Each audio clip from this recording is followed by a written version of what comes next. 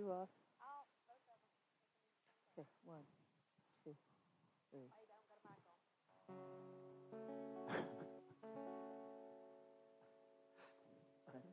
What? No.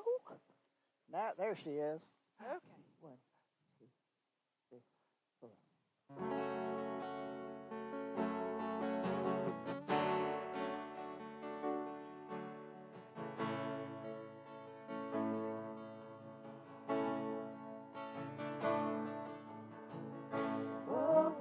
For a miracle, the heart longs for a little bit of hope. Oh come, Emmanuel. A child prays for peace on earth, and she's calling out from the sea of hurt. Oh come, Emmanuel. And can you hear the angels singing, glory to the light of the world, glory to the light of the world is here. The drought breaks with the tears of a mother, and the baby's cry is the sound of love. Come down, Emmanuel. He is the song for the suffering. He is the Messiah, the Prince of Peace. He has come, Emmanuel. Glory to the light of the world. Glory to the light of the world. Glory to the light of the world. Glory to the light of the world. For all who wait, for all who hunger, for all who pray, for all who wonder, behold your King, behold Messiah, Emmanuel, Emmanuel. Glory to the light of the world. Glory to the light of the world. Glory to the light of the world. Behold your King. Behold Messiah, Emmanuel, Emmanuel.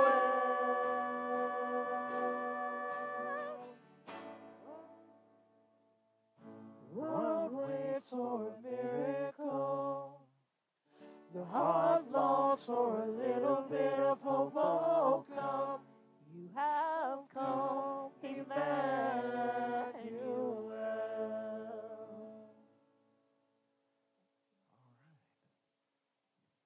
Good morning. Welcome to Disciples House. Please be seated. All right. Upcoming events. We have a water baptism and a cookout this Saturday, June 10th. Lots of information on that in the bulletin. One thing I will add that's not in the bulletin is we have 2 locations at Jackrabbit where we might have it at, and one of them, the preferred one at the beach. There's a parking fee there, but yeah. But the church is going to pay it, so don't worry about that. We just need to know how many vehicles there are. Gotcha. And then let's see. So June 18th is Father's Day. Praise. So remember your fathers. And let's see. June 26th through the 30th is Generation Life Youth Camp for all those that are going. Yeah. And pray for those of you who aren't. Please be praying for the workers and the youth that'll be there. Yes. Amen. All right. And July 8th is going to be Prayer for the Nation again at 8 a.m. on Saturday morning. Oh, that is true. The first Sunday is 4th of July weekend, so and it's also the weekend we get home from camp, so we figure we're going to be pretty tired. So we figured let's skip to the next week for that one. Right? I know. Sounds like good planning, right? That's why we changed it. All right. So our meditation for this week is Ephesians 3:6, and it says, "Our in Him is that the Gentiles should be fellow heirs." What's a fellow heir? At the same time. All right. Yes, we're all joint heirs in Jesus Christ. So that's a fellow heir. That means that we're all adopted into the family of Jesus, right? So that the Gentiles should be fellow heirs and of the same body and partakers of His promise in Christ by the gospel. So our confession: I have come to be a fellow heir. I have come to be a fellow heir of the same body of the same body and a partaker of God's promises. And a partaker of God's promises to the Jews in Christ. To the Jews in Christ. By hearing the gospel. By hearing the gospel. And I'm going to add, and by my confession. And by my confession. All right. Good news. So, our healing scripture for this week is Jeremiah 32:27. And it says, "Behold, I am the Lord, the God of all flesh. Is there anything too hard for me?" Nope. So, our confession: my Lord is the God of all flesh. My Lord is the God of all flesh. There is no sickness. There's no sickness. Disease or lack in me. Disease or lack in me. That He cannot heal. That He cannot heal. Praise God. Amen. Thank you, Father. All right. Well, let's pray for this service. This is crooked again. Lord, we thank you for being here with us. Lord, we honor you and we glorify you and we magnify you, Lord. You gave so much for us so that we could be here. And Lord, we just thank you for that. And we honor you for that. And Lord, we ask that you help us to be good ground. That your words not fall to the side or on rocky ground or get choked out by the thorns. That you help us to prepare to be good ground so that your word will grow inside and that it will become a part of us. That we will meditate on it throughout the week. We will care for that word, and we will share it with those we come in contact with, Lord. Lord, we love you and we thank you. You are the Most High God, and we come to honor you and to learn to be more like you and to become true followers of you, Lord. Help us to stand fast, to stand against the wiles of the devil, and to do your work and to do your will, and to turn away from sin and the ways of the world, because we're called to be in the world, but not of the world. And Lord, we need your help to stand. We can do it, we will do it, but we need your help. We need your Spirit. We need your guidance. And we thank you for being with us, Lord. And we thank you for that guidance. Satan, we bind you in the name of Jesus. You cannot come to steal, kill, and destroy. You will not take our word. You will not cause us to turn aside from our Lord Jesus. He is the Most High God, the name above all names, and you will bow before him. In Jesus' name. We thank you, Lord. In Jesus' name. Derek? Good morning, Disciples House family. Let's stand up and do our confession together. I am the image of God. I am spirit and flesh. I am very good. I am fearfully and wonderfully made. I am crucified. I am a new creation. and a new creature. I am dead to the flesh, but I live in Christ. I am dead to sin, quickened to life, and saved by grace. I am buried with Christ by baptism. I am raised from the dead with him. I walk in the newness of life. I am forgiven and redeemed. I am an ambassador of Christ.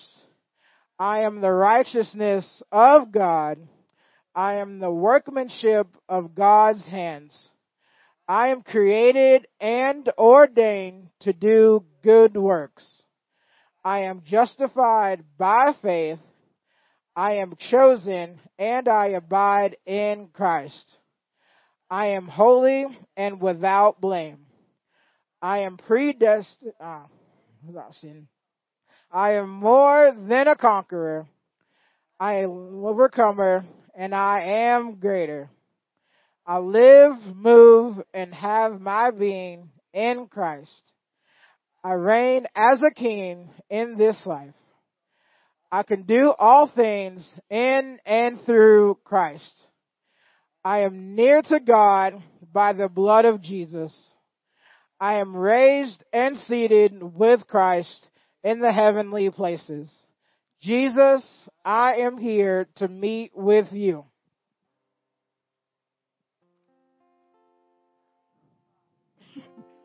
One, two, three, four.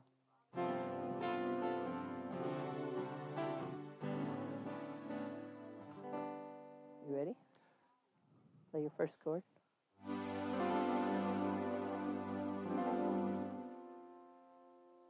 Full step up. Good.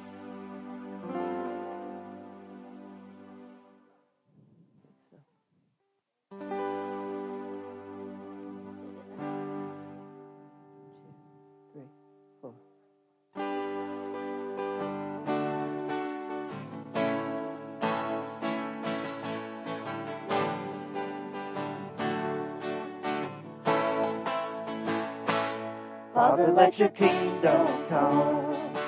Father, let your will be done. On earth as in heaven, right here in my heart. Father, let your kingdom come. Father, let your will be done. On earth as in heaven, right here in my heart. Give us this day our daily bread. Forgive us, as we forgive the ones who sin against us. Forgive them, and lead us not into temptation, but deliver us from the evil one. Let your kingdom come.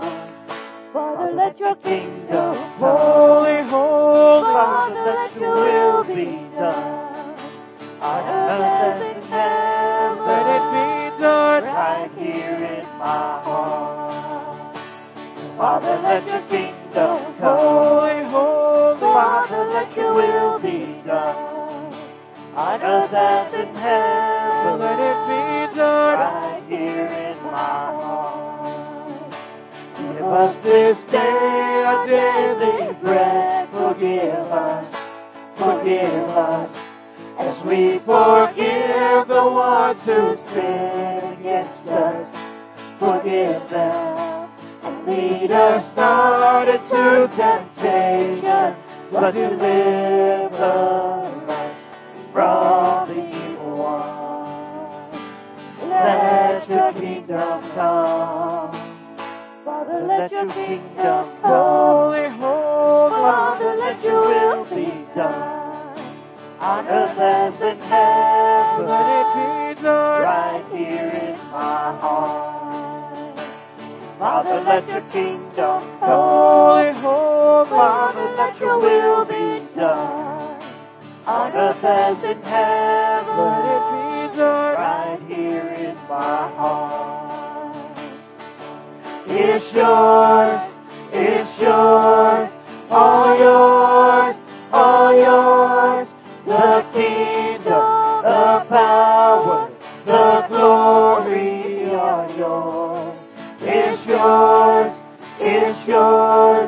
all yours, forever and ever.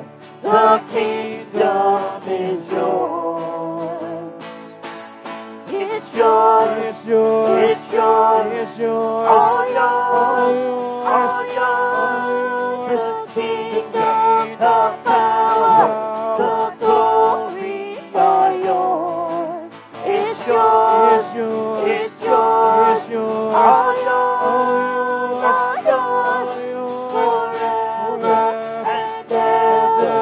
The kingdom is yours. Father, let your kingdom come. Holy, holy. Father, let your will be done. On earth as in heaven. Let it be done. Right here in my heart. Father, let your kingdom come. Holy, holy. Father, let your will be done. On earth as in heaven. Let it be done. Right here in my heart. On earth as in heaven. Right here in my heart. Oh, yes, Father God. Hear our prayers. We pray the way your Son, Lord Jesus, taught us. We give you honor. We give you glory. Glory, glory, glory.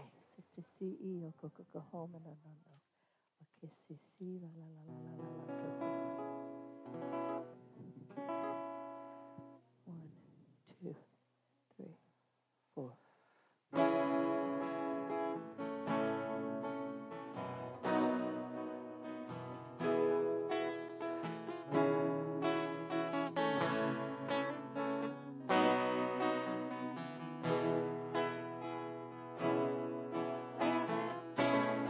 Lay down my rights. Lay down my life. I will abandon all of my pride. Focus my eyes away from myself. You become greater. I become less. You be lifted high. You be lifted higher. I belong to you. I am nothing without you. You be lifted higher. You be lifted higher. I belong to you. I am nothing without you.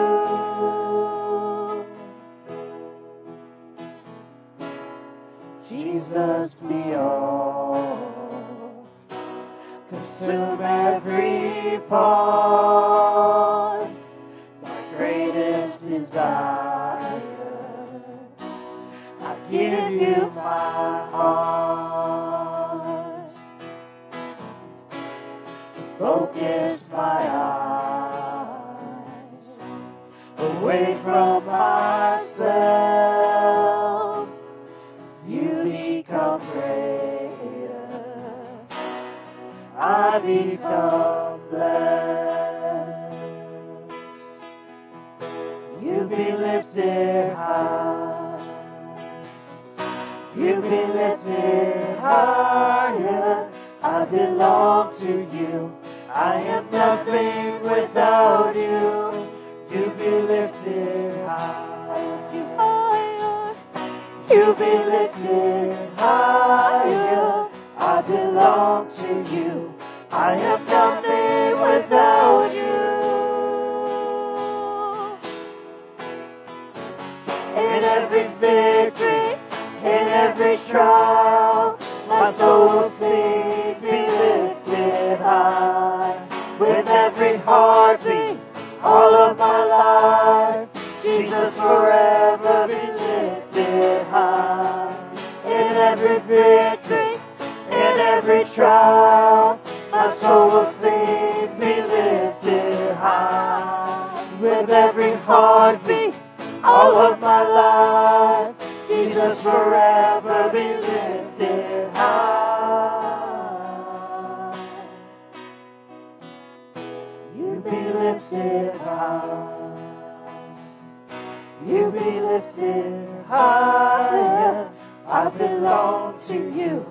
I am nothing without you.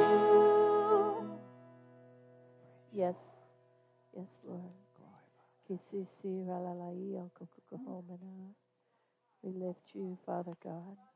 To you be all the honor, all the glory, as we continue to worship you and you alone. 1, 2, 3, 4.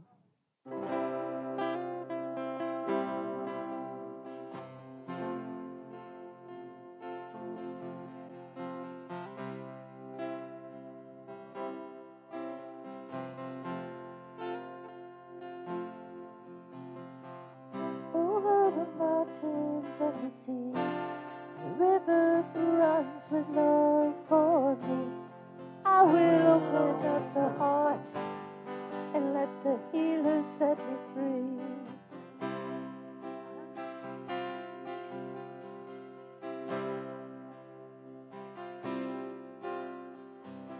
Over the mountains and the sea, the river runs with love for me.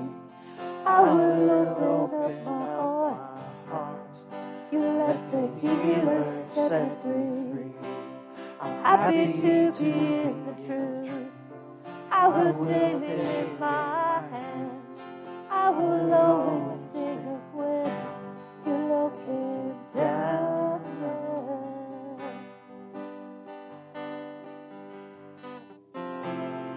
I could sing of your love forever.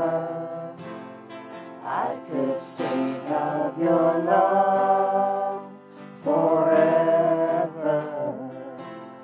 I could sing of your love forever. I could sing of your love. Over the mountains and the sea, the river runs with love for me. I will open up my heart and let the healer set me free. I'm happy to be in the truth. I will daily lift my hands. I will always sing of when your love came down. I could sing of your love forever. I could sing of your love forever. I could sing of your love forever. I could sing of your love.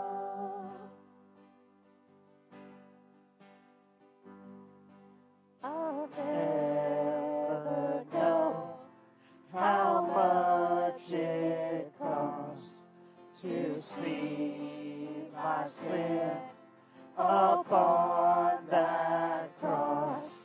I'll never know how much it costs to see my sin upon that cross.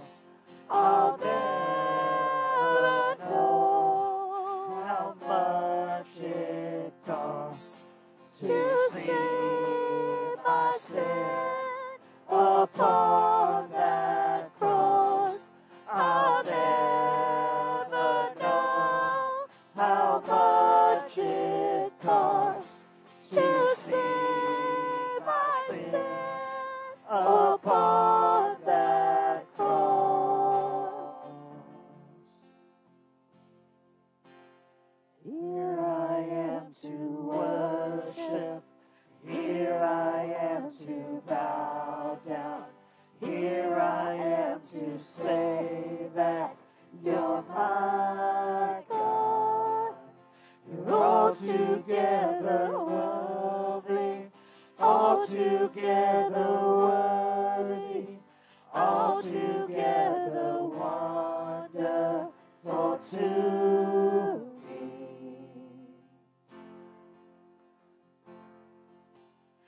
Here I am to worship.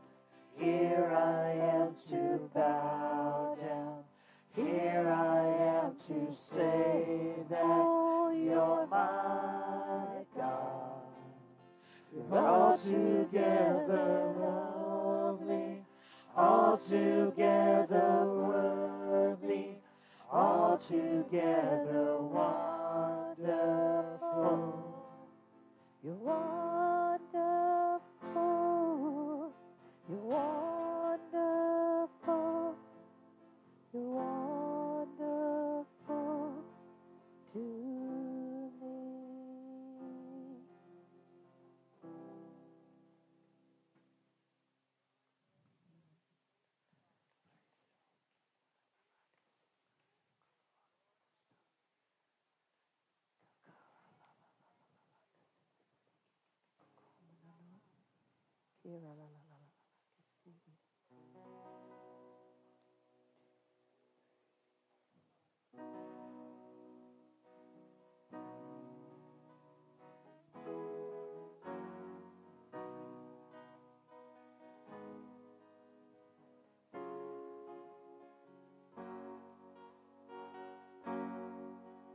When peace like a river attendeth my way, when sorrows like sea billows roll, whatever my lot, thou hast taught me to say, it is well, it is well with my soul. It is well. It is well with my soul. It is well. It is well with my soul. Though Satan should buffet, though trials should come, let this blessed assurance control, that Christ has regarded my helpless estate and has shed His own blood for my soul.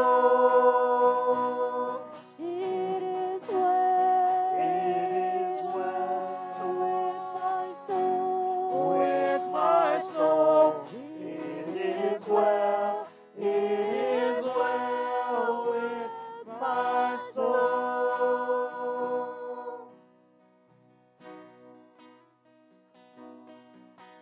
My sin for the bliss of this glorious thought. My sin not in part, but the whole is nailed to the cross, and I bear it no more. Praise the Lord, praise the Lord, oh my soul. It is well. It is well with my soul. with my soul. It is well. It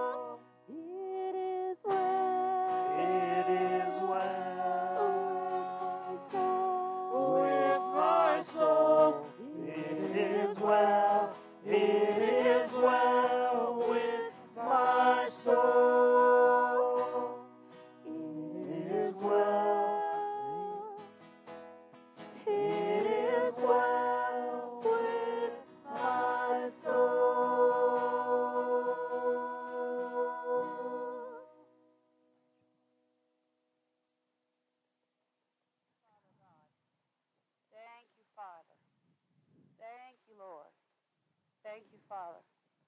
Father, we glorify you. Father, we magnify you. Father, we glorify you. Thank you, Lord. Thank you, Father God. Glory, glory, glory. Let's just worship the Lord from our spirit. Let's just raise our holy hands and just tell the Father God how much we love him, how awesome he is. Let's bless him with every spiritual blessing. For the word tells us that in this day and in this hour, we're to praise and we're to worship from our spirit. Spirit to spirit, our spirit to his spirit. And so, Father, from our spirit to your spirit, we praise you. From our spirit to your spirit, we call you holy, holy, holy. Yes, we bless you with all spiritual blessings. We bless you with all might, power, dominion, and honor. Father, we glorify you. Father, we praise you. Father, we honor you. Father, we glorify you. For you alone are worthy to be praised. You alone are worthy to be worshipped. You alone, Father God. Oh, Father God. Thank you, Lord. Praise your holy Thank you, Lord. Thank you, Father. Father, we just praise you. We just honor you. Father, we want to be a blessing to you this morning. Father, in this day, in this hour, when so many reject you, when so many are choosing to receive a man-made Jesus instead of your Son, in this day, when so many are turning their back on you, Father God. Father, I know, I sense it in my spirit. I woke up this morning grieved in my spirit, and I knew, Lord, that it wasn't my grief but yours. And so, Father, I'm so sorry that you're grieved this morning. Father, I'm so sorry that you're feeling the aches and the pains of rejection, Father God. I'm so sorry that your own children have turned against you, oh God. Father, I'm so sorry that you're feeling that agony this morning. For we know that the hour is late, and you're looking at the harvest that should be reaped. But Father, we're so busy about our own life, we're not praying for them like we ought. Father, we're not praying them in, and you're looking and you're saying, do you not know these are going to be lost? Father, forgive us. Father, open up the eyes that we may see and understand the importance of the day and the age that we live in. Father, help us to see that we're not just here just to fulfill time, but Father, we're here with a heavenly assignment. Father, you've placed all of us here with a heavenly assignment, for we're the ones that can withstand in this day and in this hour to bring in the harvest, Father God. So, Father, forgive us for not standing in the gap like we're supposed to. Father, forgive us for not laboring in the Spirit like we ought to. Father, forgive us for having our hand in those that reject you and turn from you. Father, forgive us for mocking them and making fun of them when we should be praying for them. Oh, rende, asiki sandande. Masiki sandande, masiki aso. Masiki aso, rende de de, mama siki. Oh, siki siti sande de de. Father, oh, the people of the world are yours by creation, Father God. Father, we ask that you draw them to you. Father, we know that you put a draw in every man, woman, and child. Every person is birthed, Father God. There's a knowing on the inside that there is a God. And they're drawn to that. And Father, we pray for them, that they would come, those that sit in darkness would come to know great light, the great light of our Lord Jesus Christ. Father, we pray that they'd have an ear to hear and an eye to see the good news of Christ. Father, we pray for laborers to go out, laborers to go boldly and to proclaim the word by their lifestyle and by the words of their testimony, Father God. Father, we pray that your laborers would be bold as lions and gentle as doves, wise as serpents, Father God, that they would know who and when to witness to, that they would know by your Spirit what to say, and when to respond and when to release and let go. Father, we need your Spirit more now than ever. And Father, we're here to serve you for eternity. We love you, and we make the heart commitment that we will not return. We will not turn. We will not reject you. We will not compromise. We will not compromise. And Father, we love you beyond measure.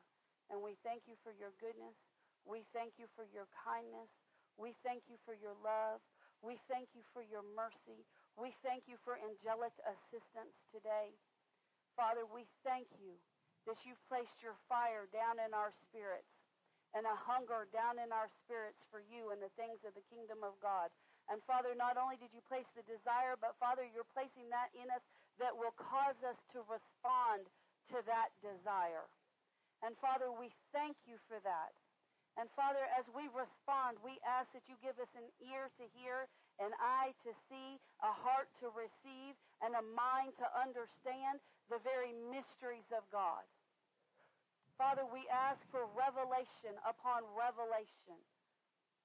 Father, and it's not new revelations.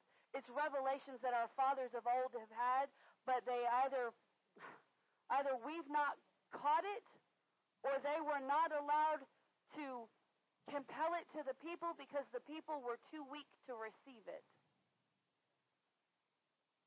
So, Father, we by choice position ourselves to be used by you in this day and in this hour.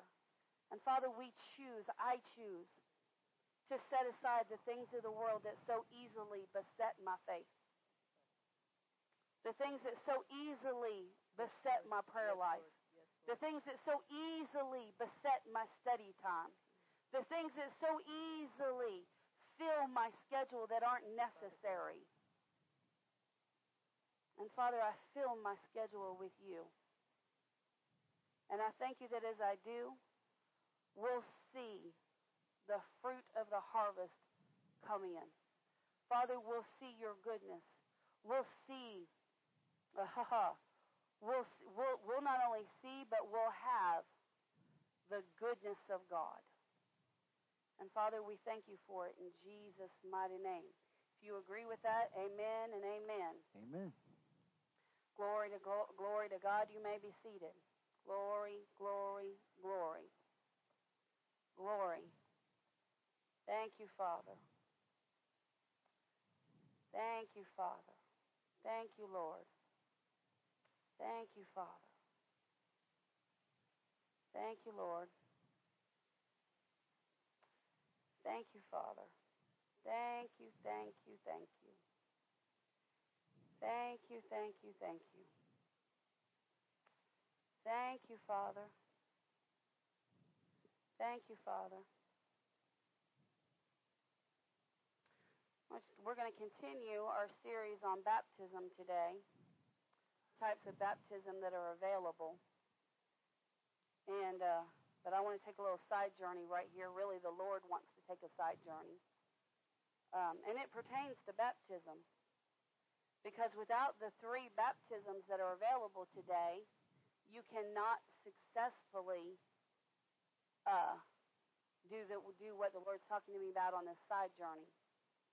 I want you to look at Matthew chapter 3, verse 2. Matthew chapter 3, verse 2.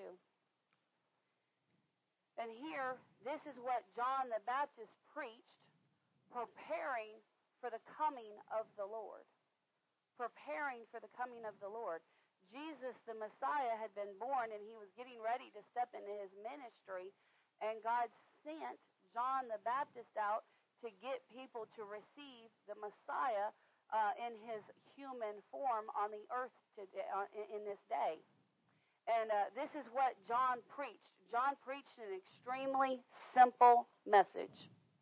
This was John's message in verse 2. It says, and saying, repent ye, for the kingdom of heaven is at hand. John's message was this: repent, change, stop doing what you're doing and do something different. You'll notice it didn't say, ask God for forgiveness. Right. Now, you should ask God for forgiveness, but it doesn't really do any good if you don't turn away from that sin. The message is very simple. Repent. Why? Because the kingdom of heaven is here and available now. Repent, repent, repent, repent. Now turn over to chapter 4 and look at verse 17. Well, actually, thank you, Holy Ghost. Let's look at chapter 3, verse 13. And let's read to the end of the chapter. Then cometh Jesus from Galilee to Jordan unto John, to be baptized of him. Why was Jesus coming? To be baptized. To be baptized. Now, isn't this interesting? Jesus, who had never sinned, came to John to be baptized. The reason for baptism is to be changed. Amen. To be changed. What was it that needed to be changed in Jesus? Obviously, something needed to be changed. Something needed to be changed. Otherwise, there was no need for him to be baptized. Oh, let's read. Y'all are smart. You're good. You listen. You're well taught. Yes, you that's got a right. good The pastor. Holy Spirit. Glory to God. Yes, we do. Amen. Let's read on. But John forbade him, saying, I have need to be baptized of thee, and comest thou to me? Isn't it interesting that John the Baptist, who was to be the front runner of Jesus Christ, to make a way for Jesus, the Bible nowhere says that he never sinned. Do you know that? Who's that, Jesus or John? John the Baptist. Okay. The Bible never says that John the Baptist was without sin. But we do know that John the Baptist had something that nobody else had in his day. While he was in his mother's womb, he was filled Amen. with the Holy Ghost. Yes. Amen. It was only available to John in the womb because he was called and ordained as the minister that was going to prepare the way for Christ. Yep. It's a type and shadow of what we are to walk in today. But John, even having the Holy Ghost, said, But Jesus, I have need to be baptized by you. Why? Because it's two different baptisms. Water baptism, Holy Spirit baptism. Two different baptisms. Two different ones. Filled with the Holy Spirit. And Jesus said to John, he said, John, suffer this. In other words, John, just put up with this. John, I know you see some things and you know some things, but first I have to be water baptized. Why? Because Jesus is our living example as to how to come to the Father God. Yes. And Jesus, even though he was spiritually alive to God at the age of 30 when he came to John in the Jordan, even though he had never sinned, he still needed to get into the flow of the Father. He had to get into the flow. Yep. And the way that you got in the flow in John's day was you had to be baptized in water, because this was the process that was moving us from sacrificing animals and being covered in the blood of animals to have our sin covered into being washed clean by the blood of the living God. It was a transitional period. It was a transitional time. But we still don't see the change that took place in Jesus. So let's read on. All right. And Jesus answering said unto him, Suffer it to be so now, for thus it becometh us to fulfill all righteousness. Then he suffered him, meaning he baptized him. And Jesus, when he was baptized, went up straightway out of the water, and lo, the heavens were opened unto him. And he saw the Spirit of God descending like a dove and lighting upon him. Now, man, Jesus, when he got water baptized, he had an incredible encounter. Yeah. He had an awesome encounter. When he went down in the water, he's just getting wet. But when he came up, the heavens opened to him. The Hallelujah choir jumped out and began to sing, Hallelujah. You know what happens to most people when they get water baptized? They get wet. They're cold and they're wet. They get wet, yes. That's it. They're cold and they're wet. In fact, there's a new song I found. I like it a whole lot, and it's talking about being on fire for God. And towards the end, he does a little talky thing on there, and they sing about going down to the river. And he said, "And my spirit was on fire, but that water was cold, and now my body was chilled, but my spirit was still on fire." Amen. Glory to God. What happened? What changed in Jesus? Jesus was set on fire by the baptism of the Holy Ghost. Amen. See, so many times we look at the scriptures and we see things like Jesus knowing their thoughts, Jesus knowing what was in their hearts, Jesus knowing what they had plotted against him. How did he know? Well, he's God. No. I mean, yes, Jesus is God, but on the earth, no. On the earth, he was just as much man as Derek, just as much man as Zach, just as much man as Richard, without God. How much you know? Jesus didn't know anybody's thoughts or anybody's intentions. I mean, we can all look at somebody and look at their behavior and go, well, they're intending to do some bad things. But that's not what we're talking about. He literally knew their thoughts. But he didn't know that until after the Holy Ghost came upon him. Until the Holy Ghost came upon him. Jesus was changed in the instant of the moment of time when he was water baptized. Number one, he got into being a man, he got into the family of God through water baptism. Well, wait a minute. What do you mean he got into the family of God through water baptism? He's the Son of God. He was a man on the earth. Yep. He has to come into the kingdom of God just like every other man. Yep. If Jesus had said, Father, I don't want to go to John and be baptized, the world would look very different. The world would look very different. How many have you ever had a plan and your plan was all good and then somebody threw a wrench in your plan? What do you have to do when somebody throws a wrench in your plan? You have to back up and punt, right? Mm-hmm. You got to come up with a new avenue. You got to come up with a new way. How much do you know? God would have come up with a new way.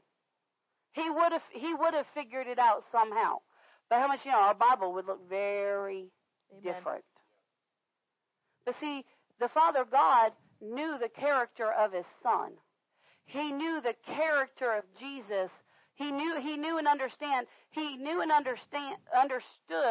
the character of the Spirit that he put in the physical body of Jesus. Did you think about that? Did you ever think about that?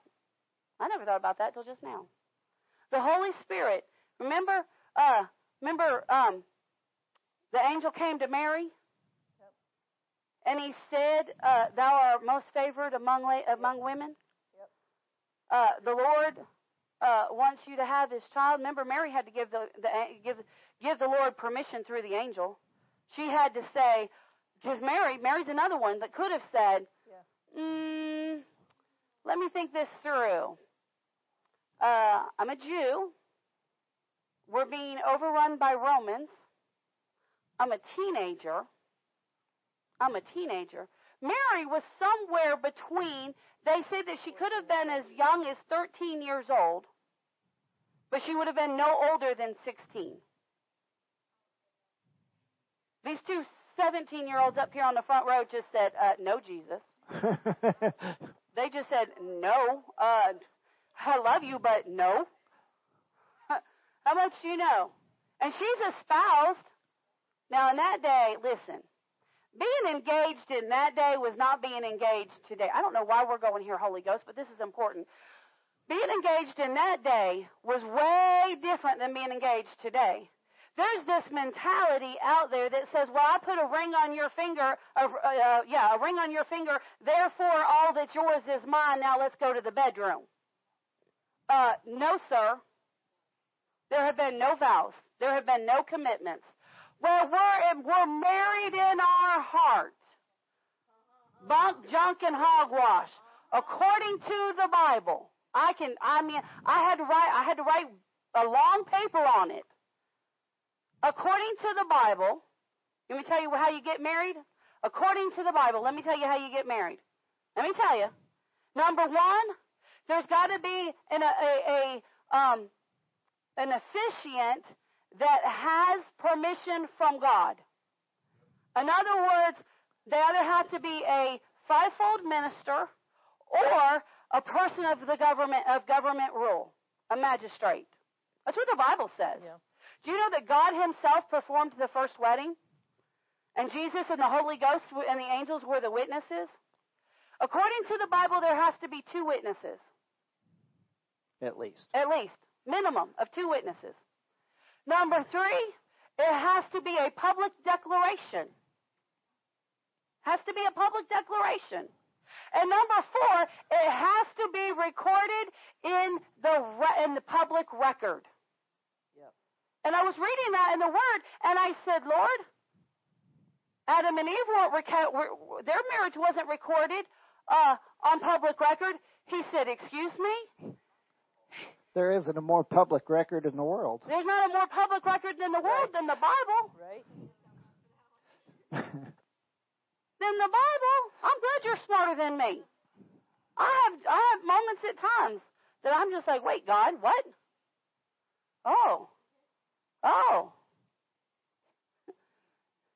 You know, and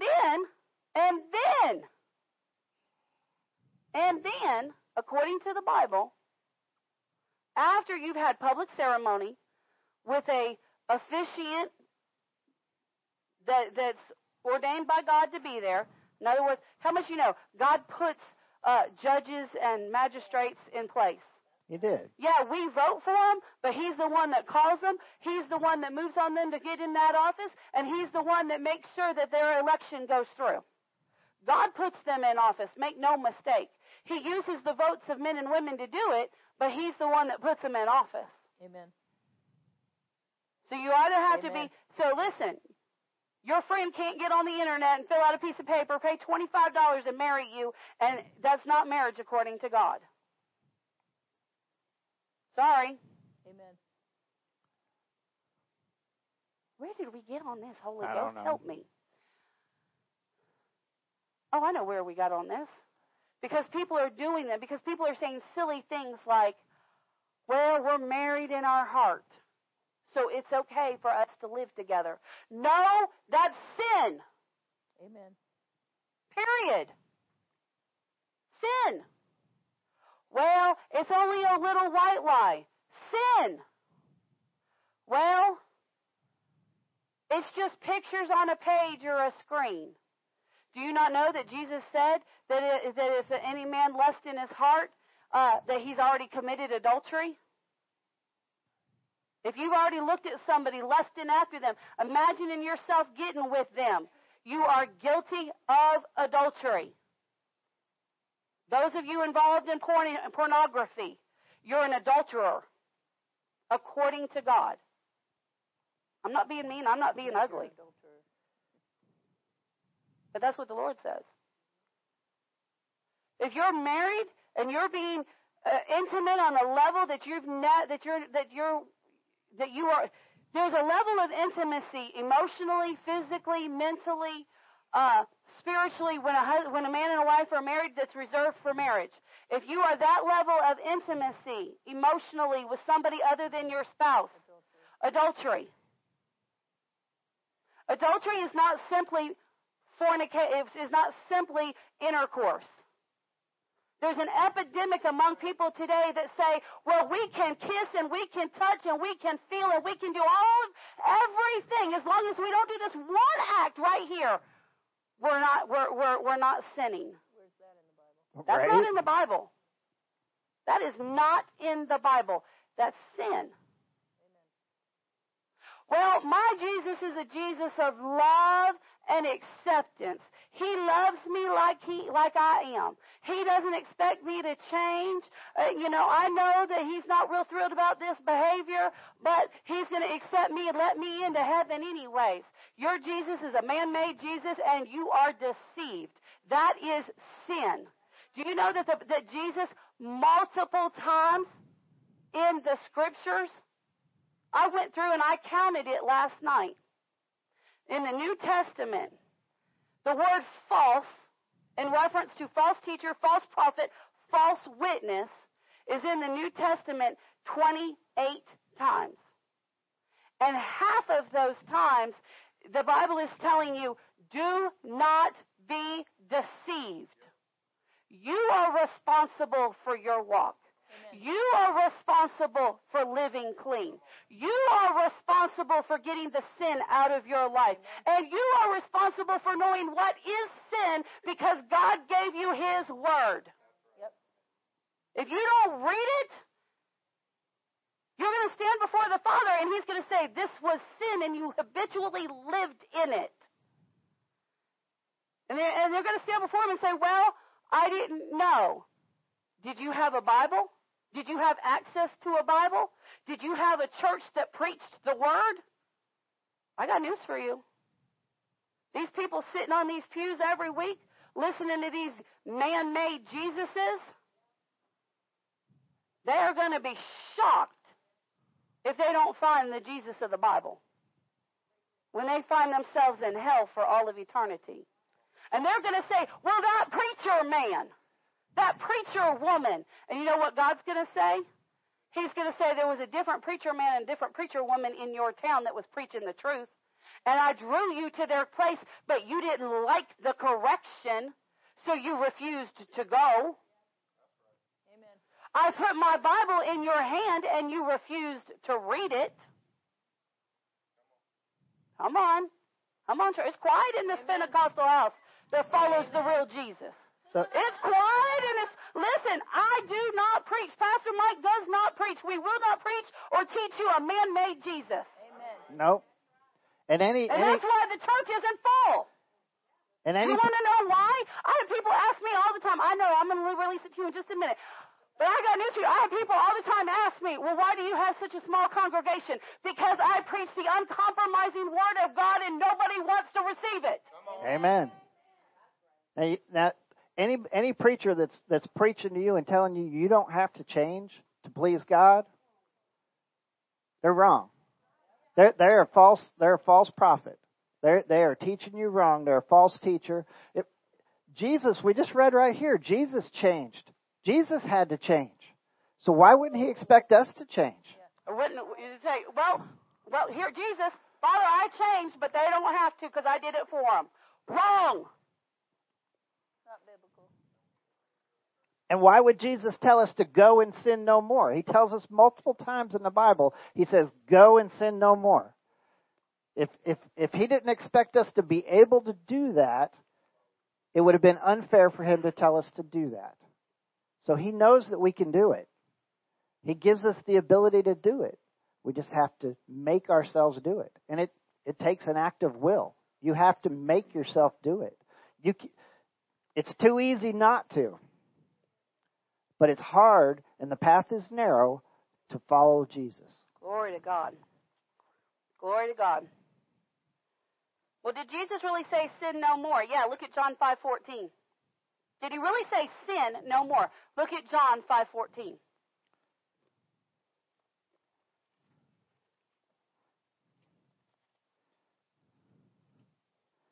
Let's read that. Oh, I'm in 4:14. That's not going to work. Okay, 5:14. Afterward, Jesus findeth him in the temple, and said unto him, Behold, thou art made whole. Sin no more, lest a worse thing come unto thee. Look at what He said. He healed him. He healed this person. And then He told this person, He said, you are made whole. Sin no more. And then He told him why not to sin anymore.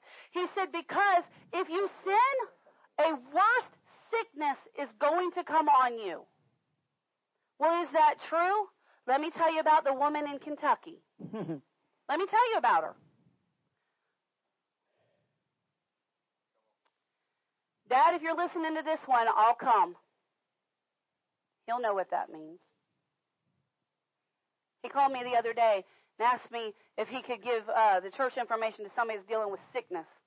And I said, absolutely. And the moment he said, when I picked up the phone, I already knew. And the moment he said it, I heard in my spirit, you need to go. And I ignored it. And later I told the Lord, I said, Lord, if she accepts what Dad tells her, I'll go. I put a provision on it. God didn't tell me to put a provision on it. Yeah. Guess what? Me putting a provision on it is sin. I just believe God for wholeness. And it's manifesting. If I want it to continue to manifest, I must obey. Amen. You want to know why some people don't get their miraculous healings? Or they lose it. It's because they sin. It's because they sin. So many years ago, when I was nothing more than a person in the pew, had only known Jesus a very short time, came back into the church a broken, hot mess in January of 2000, trying to prove that the church my mom was in was a cult. And I found the Lord Jesus. Thought I had him the whole time. Found out what I had was God, but not God like I needed to know him. So I'm reading every book I can get my hands on. I'm listening to every teaching I can get my hands on. I'm studying the Word. I'm believing the Lord to heal my mind and make me able to read and understand, because when I came to the Lord, that was a battle. Wore me out mentally, physically, emotionally. Believing the Lord for healing. I'd been in a car accident, and I could not even I could hardly dress myself. It took everything I had to put on sweatpants and a T-shirt. My mom had to brush my hair for me because I was so worn out just putting those clothes on. Talk about broken and desperate for God. So I was studying healing. I got over there and found out in Mark 16, the end of the chapter, Mark 16:16, that I could lay hands on the sick and that they should recover, or that they would recover, and cast out demons and pray in other tongues and all this. And I said, Lord, that's me. I want that. I've been powerless all the days of my life. Yes. Thank you, Father. Thank you, Father. If you don't mind, please. Thank you, Father. She looks cold. He's trying to help her out. So anyways, so the Lord, we'd only been in church a year and a half, maybe two at most. At most, maybe. Not even. I think maybe a year and a half at most. And Dad told me about a woman. Really, it was his girlfriend's sister. That's who it was. I'd never met her a day in my life, but something stirred on the inside. And I've never prayed for anybody. I've never led anybody to Jesus. All I had in me was the Word of God. And it just kept stirring. You need to go. You need to go. You need to go. You need to go. So Mom and I left church one day. I think Michael was on fire at this point, or something along those lines. I don't remember where he was at that point. And I remember saying to Mom, I said, I'm supposed to go to Kentucky. And I'm supposed to pray for so-and-so's sister for healing. And now I was trembling in my shoes, because at this point, Dad and I still had a very strained relationship.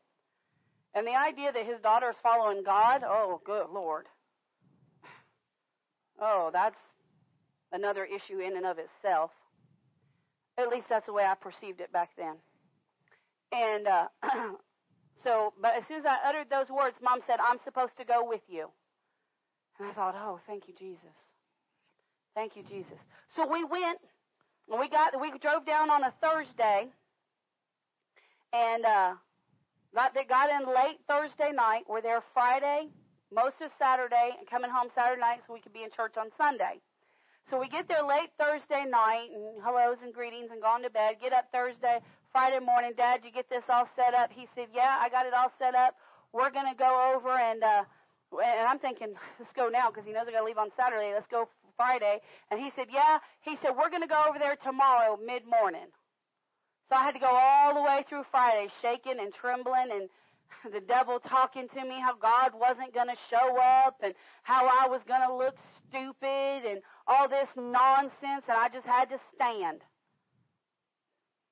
Didn't know nothing about how the anointing worked or anything. Nothing. I didn't know anything about it. You don't have to be a minister to do this. Yeah, like he said, it's an act of faith. So I got up Saturday morning, made it through Friday night without getting into doubt and fear and unbelief and all this stuff. And I got up that morning and I thought, okay, we're going. Here we go. He said, I said, Dad, when are we heading over there? He said, sometime around lunchtime. Oh, Lord, Dad, come on. Lunch is noon, maybe.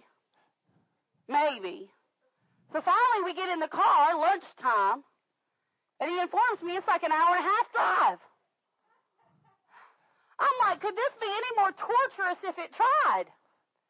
And he's driving, and Mom's in the front seat, and I'm in the back seat, and I got my Bible, and I got my mini books, and I got my tabs, and I'm praying in the Holy Ghost, and I'm about to puke in fear and trembling. And I was afraid. Did you hear me? I was literally afraid. Yeah. It's scary to step out and do for God. Yeah. It's scary. Well, I'm just afraid. Step out in faith. Right. So we go in and we meet her, meet the family. She's there, her sister's there, which I knew, thank God. All of her siblings, all of her kids are there. They're grown adults. And she's laying on the couch, and she's been given less than a week to live, and she looks like it. She looks like it. And so we do nicey-nices and play nices, because now I'm stalling. I'm stalling now. And finally it comes down to the level where where everybody just stops and looks at me. Yeah, why are we here? What are we doing? So I went over and I sat next to her, and I said, I know you don't know me, but I believe that the Lord sent me to talk to you about healing. And she began to cry, and she said, I know you're right. And so I went through and I told her all about healing, how I believed that God could heal her, and how I believe and how I knew that I could lay hands on her and that she would recover. And I was just talking to her and sharing with her what I knew about God. And all of a sudden, the word unforgiveness just kept coming up. I'm sorry, not unforgiveness, worry. It was coming up so thick from my spirit, I couldn't get away from it. And I looked at her and I said, listen, I'm human. I could get this wrong. I may be so far off base it's not even funny. I said, but I just keep hearing in the spirit, worry. And her family busted out laughing. They busted out laughing. And I said, well, I take it that means something to you. And she said, yes, ma'am. And I just, praying in the Holy Ghost, I said, actually, I see you walking, because it was a trailer. I said, I see you in the middle of the night, pacing between here and the kitchen, pacing down the hallway, turning around, coming out, pacing and pacing and pacing to the point that you've worn out the floor. And the family laughed again. So I knew I was on it. She in tears. Now she's bawling like a baby. And she said, that's it. That's what I do. That's how I help my family is I pace the floor. And I just worry all night long. She was eat up with cancer. Cancer all through her body. So I went through and I didn't study on worry. I didn't study on fear and anxiety and worry and all that. I didn't study on all that. But I had been reading and studying the Bible, and it was in my spirit. Yeah. And the Holy Ghost started popping scriptures off to me right and left. And so I went through and I showed her how we're to cast our cares upon the Lord. And that worry is a sin. And that when there's a situation in the family, she's just got to say, Jesus, I hand it to you. I trust and believe that you'll handle it and you'll turn it to the good for my family. And I taught her how to do this. And then all of a sudden in my spirit, I heard this. I heard the Spirit say, tell her this. And I told her what the Spirit said. And the Spirit said, I'm going to heal you, But the day you start to worry is the day the cancer will come back on you, and it will come back with vengeance. And those words came out of my mouth, and my brain went, you just handed this woman a death sentence. No, I did not.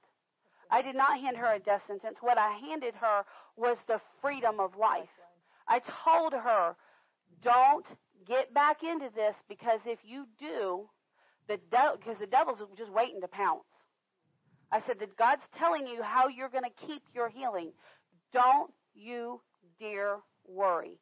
I said, now listen, when the situation comes and you hear about it and you go, oh my goodness, oh God, and then you immediately pray, that's not worry.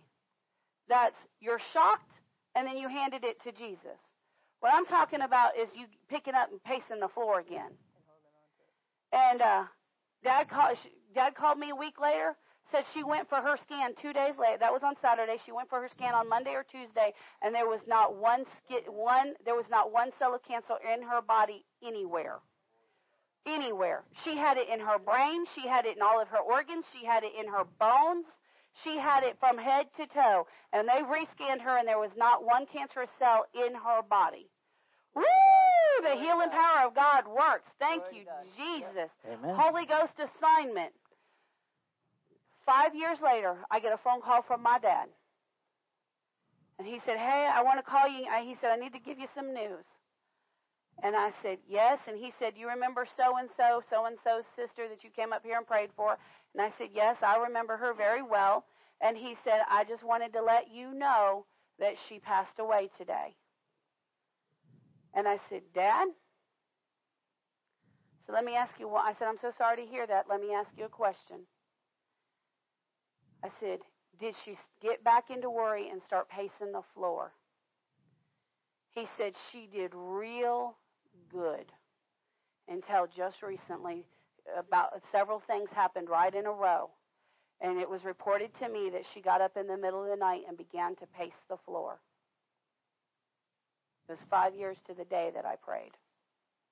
5 years to the day. So sin will rob you. It will. Jesus said, sin no more. Don't worry, we're talking about baptism. I'm going to get there. Just hold your horses. Just hold your horses. John 8:11. John 8:11. Because the Bible says, let every word be established by 2 or 3 witnesses. By 2 or 3 witnesses. So here's our second witness of Jesus saying, sin no more. John 8:11. All right, verse 11. She said, no man, Lord. And Jesus said unto her, neither do I condemn thee. Go and sin no more. This was the woman caught in the midst of adultery. Yeah. And he asked her, where's your accusers? And she said, no man, Lord. And he said to her, she's a prostitute. The indication is this woman's a prostitute. Or at least it's well known that she slept around because the Jewish men barged in and caught her in the midst of the act. Where was the man caught in the mist? Where was the man? Yeah. Well, how much do you know? To throw a naked man in front of Jesus isn't going to tempt Jesus. Thank God. Don't know that's true anymore, but that day it was true. No, the reason they grabbed the woman in the mist is because she was essentially naked, standing in front of a 30-year-old man. You don't think he wasn't tempted? Come on. Men are aroused by what they see. That's why pornography is such an issue. Of course he was tempted. But he looked at her with the compassion of love of God and simply said to her, where's your accuser? Go and sin no more. But notice what she said before that. She said, no man, Lord. In that moment of time, she accepted him as her Lord. And whatsoever he told her to do, that's what she was going to do. In that moment, she received Jesus as Lord. And he looked at her and he said, now that I'm your Lord, sin no more. If he told these people to sin no more, he's telling you to sin no more.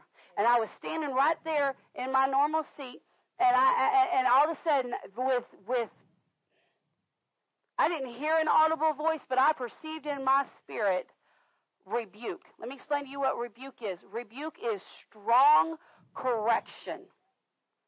You know, it's when your parents use that corrective tone forcefully. Your whole name.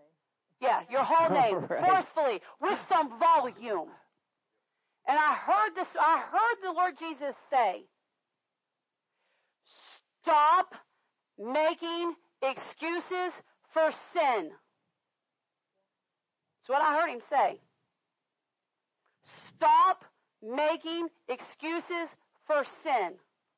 He said it very sternly. And then in my spirit, I heard this. The mentality of we're all sinners, it causes people to sin. You need to get the mindset, I am not a sinner. Amen. I am a saint. I am not a sinner. I am dead to sin. Amen. Jesus died for me, and I am dead to sin. I am not a sinner. Amen. When somebody comes up to you and says, well, we're all sinners, you better bow up and say, not me. Amen. Are you perfect?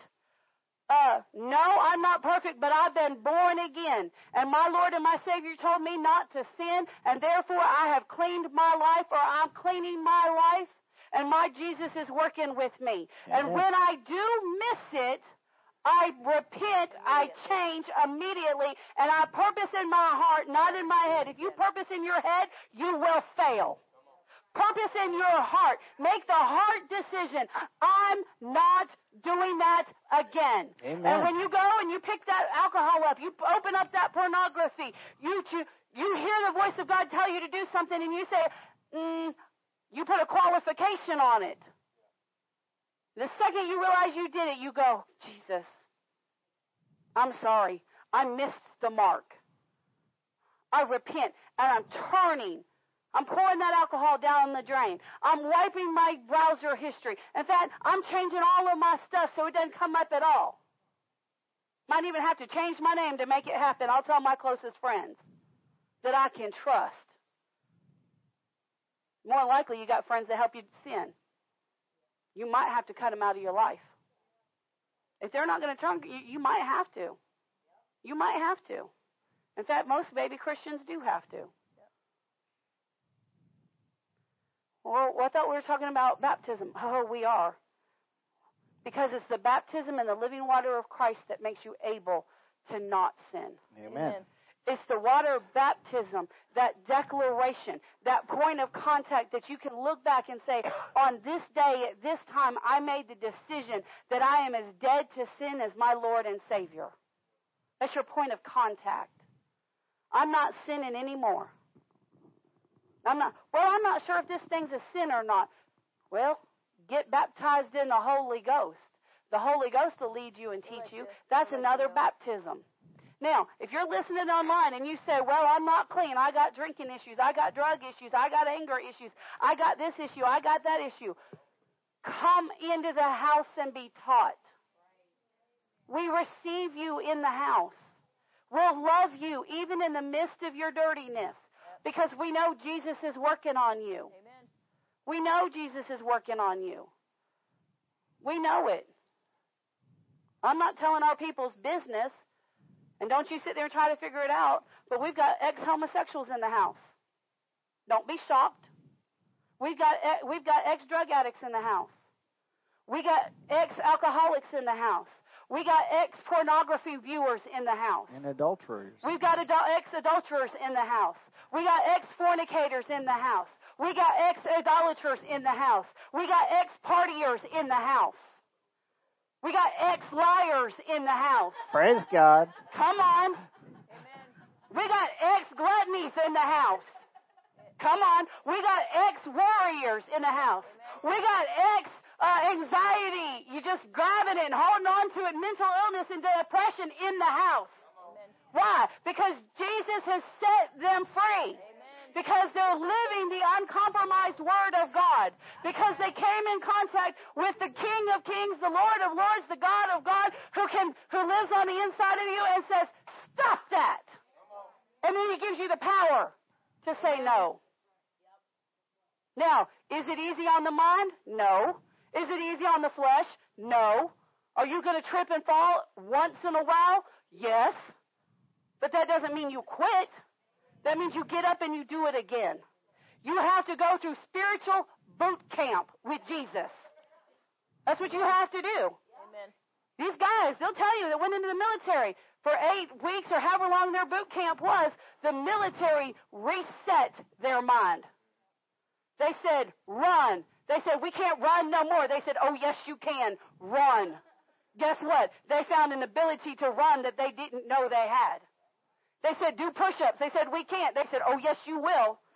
Not only will you do the ones I done told you to do, we'll tack on some more.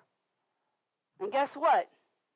They did it, and they did it, and they did it, and they did it, and they did it until it became easy.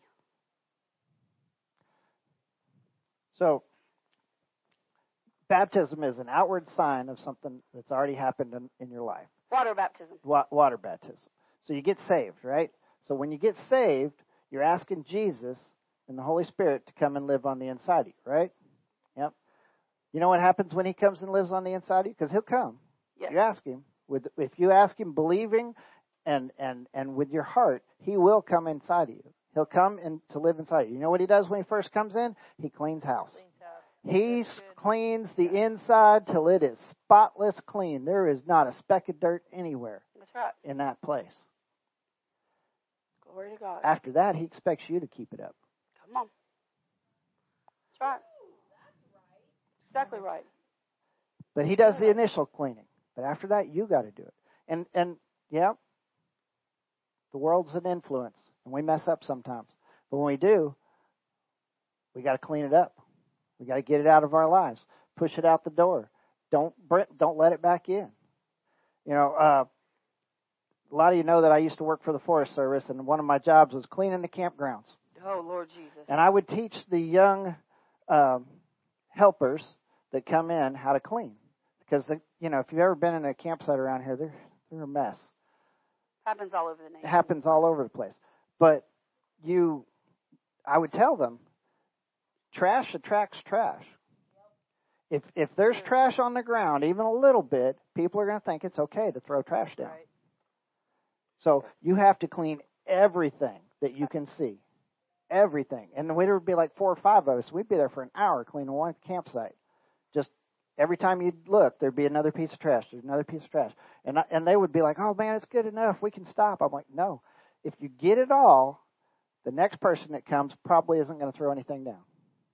They're going to see how nice and clean it is, and they're going to want to keep it that way. Eventually, somebody's going to throw something down or drop something or whatever, but for a while, it'll stay clean. Yeah. If you leave a little bit, the next time you come down here, it's going to be trashed again. Yeah. And our lives are the same way. We have to keep it clean. We have to keep it spotless. And eventually, somebody's going to drop something. That's okay. As soon as you find it, you clean it up. And it'll change your life. And it's what God requires us to do. Glory to God. Turn to Hebrews chapter 10. Hebrews 10. You can go back and read the whole chapter later to get the full picture. But he was talking to the Jews. And the Jews' mindset was, or these particular Jews' mindset was, if we sin because we're all sinners, we'll just sacrifice another animal. But Jesus had come. And there's not going to be another sacrifice. There's not going to be. There's no more sacrificing the animals to cover your sin. Right. And there's not another man, there's not another Messiah coming to go to the cross and go into hell to cleanse you of your sins once you are already cleansed. So let's read verse 26. 26. Hebrews 10:26. For if we sin willfully after that we have received the knowledge of the truth, this is after we've been saved. If we sin willfully after that we have received the knowledge of the truth, there remaineth no more sacrifice for sins. Listen, Jesus expects, the Father God expects, the Holy Ghost expects that once you receive Jesus, that you sinning willfully on purpose goes away. That's what he expects. He put away the power of sin, because before Jesus came, the power of sin was more than most people could bear. But some actually, come on, Jesus being all man, no God at all man, lived 30 years with no sin. Yep. So it was possible, but it was hard. And here it says, after you receive the knowledge of the truth. What's the knowledge of the truth? That Jesus Christ is the Son of the living God. He died on the cross. He went to hell for 3 days and 3 nights for your benefit. He rose again to conquer sin and the grave on your behalf. Amen. If you receive him, if you confess him with your mouth and believe in him in your heart, then he saves you. Then he saves you and sets you free from the power of the sin that you live in. Now, you've got to take that power that's on the inside and enforce it on the outside, which means whatever sins you're involved with, maybe your biggest sin is profanity. That means you have power to control your mouth now.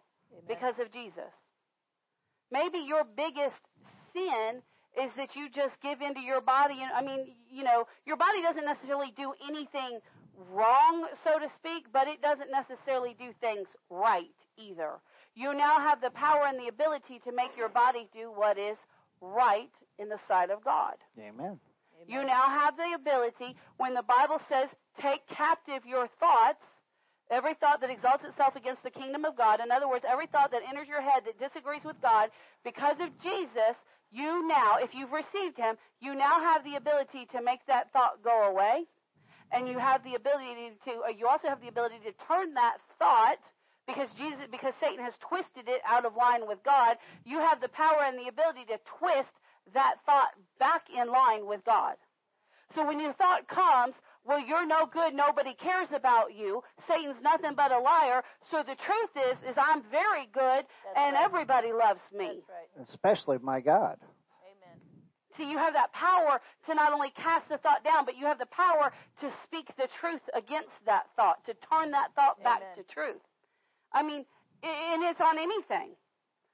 But if you don't know that this is your right, your power, your ability, then you're going to struggle in your Christian walk all the days of your life. Amen. Which is why you need to get into a church.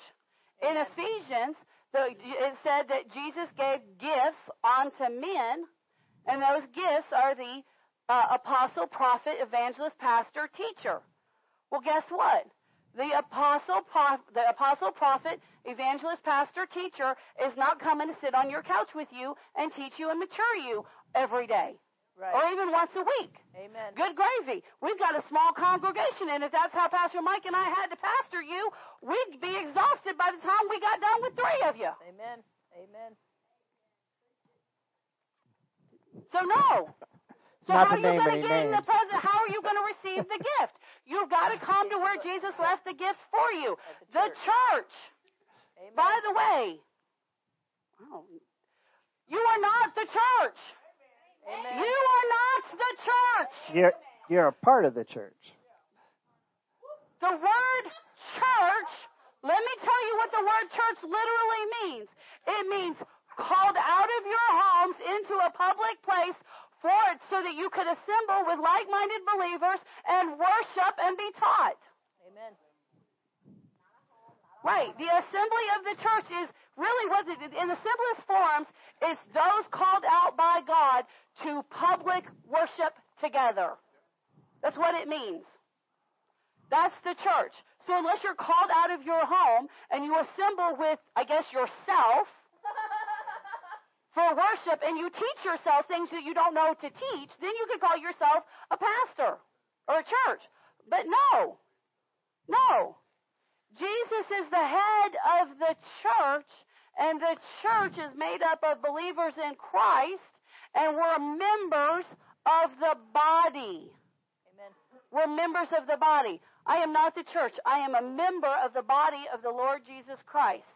I am Amen. a member of the body of the Lord Jesus Christ, and I come together with my other members. Yes. Can you imagine? You go to bed one night, and all of a sudden, your fingers and your toes and your feet and your knees, they all scatter. You wake up in the morning, and all there is a head.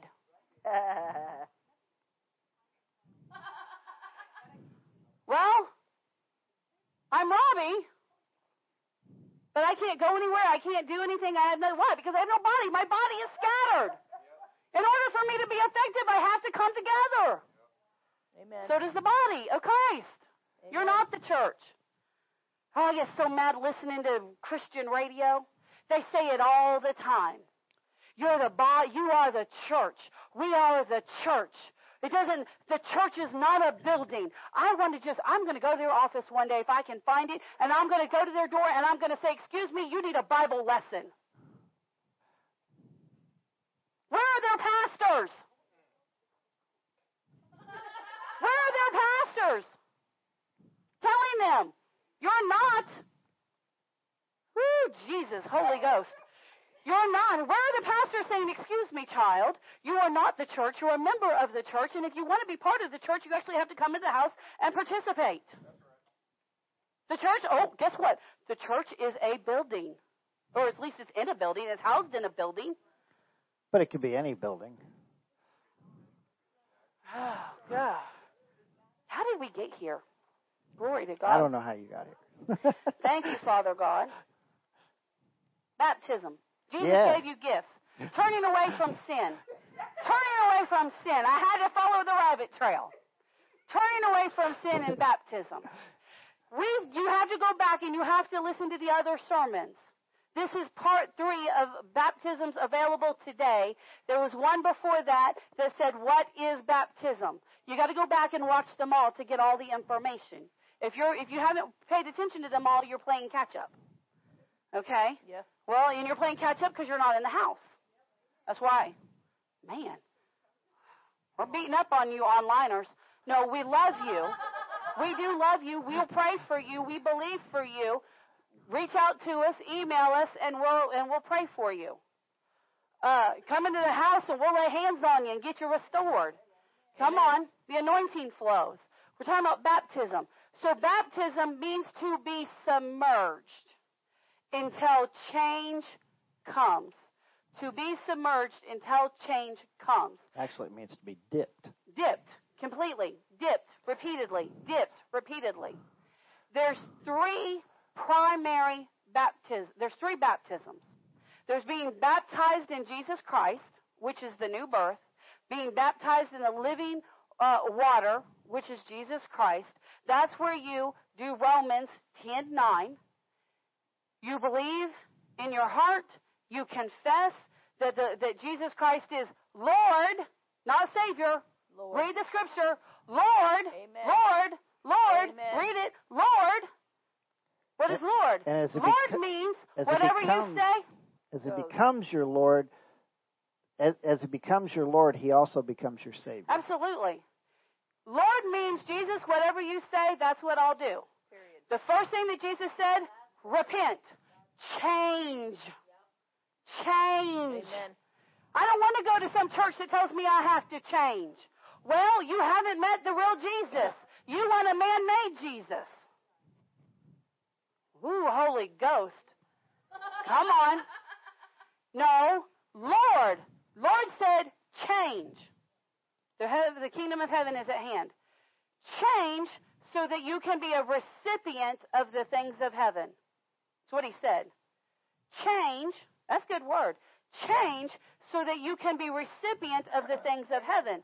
But here's the deal. Heaven's at hand. Heaven's not in the future. Heaven's It's very available near. now. Do you know that because heaven is at hand, you can walk in divine perfect healing? Yep.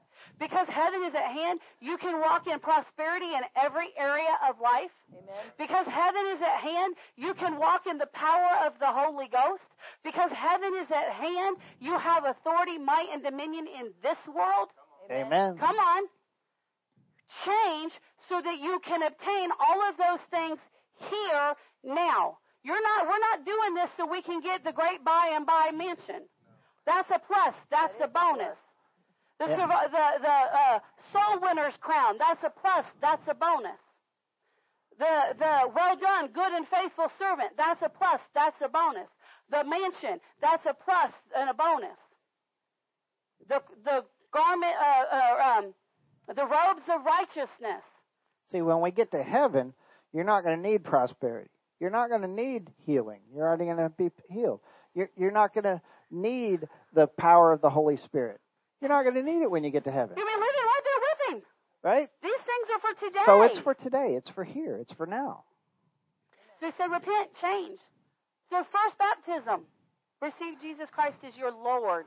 Whatever you say, Jesus, that's what I do. And the first thing Jesus said to every person, the first thing He said in the New Testament was repent, change, and obtain the kingdom of heaven.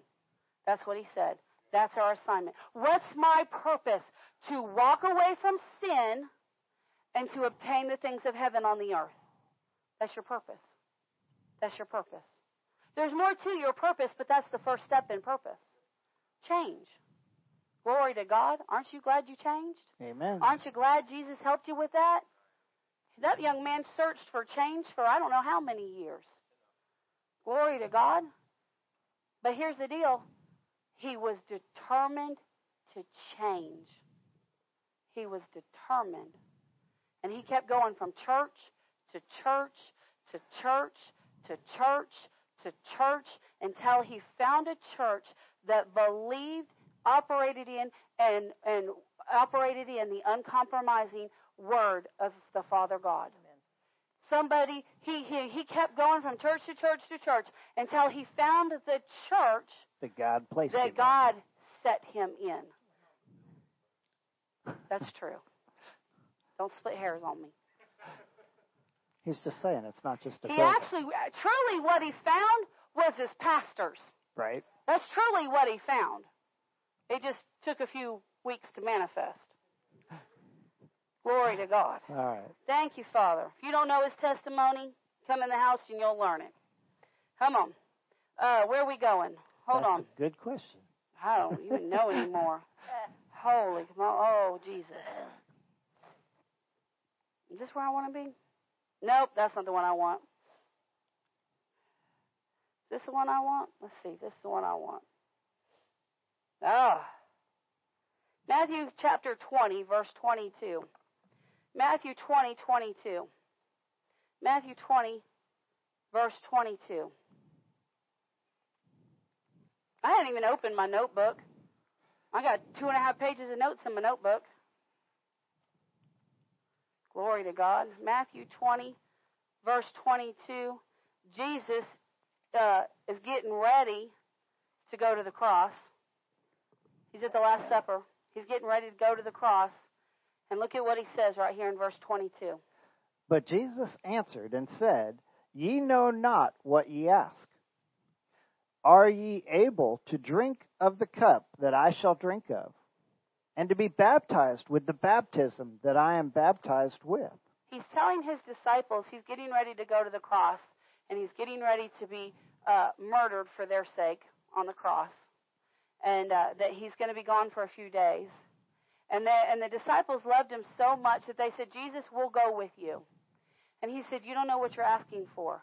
Are you able to be baptized with what I'm fixing to be baptized with? What was he fixing to be baptized with? He was fixing to be baptized with the sin of the world. Yes. He was fixing to be baptized with death itself. He was fixing to be baptized with separation from God for what would appear, unless the Holy Ghost did his job, what would be for all of eternity on our behalf. And he looked at his disciples and he said, Are you able to withstand this baptism? Are you able to withstand every sickness and every disease that has ever been and will ever be to be laid upon your physical bodies? Baptism means to be dipped and submerged to the point of change. Our Lord Jesus went from perfect, sinless man to anointed Messiah to he himself became sin. He himself. He didn't just do sin. He became sin. He was dipped in sin to the point that he changed. He was dipped in death to the point that he changed. Mentally, emotionally, physically, spiritually. He was dipped to the point of eternal death in hell. He was dipped to the point of change, and he did it for our benefit. Oh, but 3 days later, glory to God, glory to God. We don't know fully at what point during those 3 days that God looked down from heaven and he shouted with a thunderous voice and he said, "That's enough." But he did. And when he said, "That's enough," and the Father God looked at the Holy Spirit and he said, "Holy Spirit, go get him." And the Holy Spirit descended from the heavenlies and through the skies and the Milky Ways and past the planets and through the clouds and through the earth and into the inner depths of the pits of hell. The Holy Spirit descended quickly and he entered into Jesus and he quickened his body to life in an instant of time. And Jesus got up out of that cell, and I believe that what Reverend Ed Dufresne saw in the Spirit is precisely what happened in the spirit realm, because the Scripture said, God said to Satan in the garden, he said, "You're going to crush his heel, but he's going to crush your head." He said, "There's one coming." And I believe when the Holy Ghost entered into Jesus' body in that spirit realm, that Jesus stood up in the power, might, ability, and anointing of God, and he walked straight to the throne of Satan, where Satan was sitting and rejoicing and celebrating because he thought he had total victory. And Jesus walked right up to him and kicked him with all the power of God right square in the middle of his forehead and flipped him back off of his throne and knocked his crown off of him. And Jesus walked over there and snatched the keys of dominion and power off him around his neck, stripped him naked, and tied him up and paraded him all through the regions of hell on display. And he took all the devils and demons with him. Yep. He whipped him. He made a show of them openly, the Bible says. Yep. Triumphing over them, it says. Why? Because he suddenly was baptized in the power of the Holy Ghost for the second time. For the second time. Remember, the first time he got baptized, the Holy Ghost was on him. Now the Holy Ghost was in him in full measure. We have the Holy Ghost in us in a partial measure. Partial. And this is the third baptism that is available. That is available. The sister verse to that verse is Mark 10:38 if you're taking notes. Glory to God. Well, I got 20 minutes to talk to you about the baptism of the Holy Ghost, the third baptism. Let me open my notebook, where I have a page and a half of notes. Let's see where we're going to go. Glory to God. I'm telling you what, it'll do something for you when it'll do something for you. I told you. We've told you. We're honest. This thing right here is a drug. Let me tell you this. This thing right here is a drug. Every time you check your social media, you get a shot and an injection of dopamine. Woo! Somebody liked my post, you get that high. Woo! Oh, I can't. Constantly. We treat these things like a drug addict. And I had a game on my phone that I played, and I was playing it way too much. And the Lord said, "You know that thing's become an idol to you, right?" Oh, yes, Lord, I get it. I see it. I deleted it. Amen. Before the day was out, I reinstalled it. Why? Because I'm having to put my flesh down. Yep. What do? I repent. Yep. So I was sitting there playing it in the middle of the night because I had reinstalled it. And I heard the Lord say this to me. He said, do you want to keep your hand? He said, and this is what he said. He said, if your wholeness was dependent on never playing that game again, would you stop? And I said, yeah, Lord, in a heartbeat. He said, did I not tell you it was an idol? I said, yeah. He said, is that not sin for you? Guess what? It got deleted and it ain't been reinstalled. I got in obedience to the Lord. I made some adjustments. And I'm telling you what, the blessings of God have been so amazing. I looked at the Word with a whole new light on it. What was the devil doing? Slowly, progressively, blinding me, the pastor.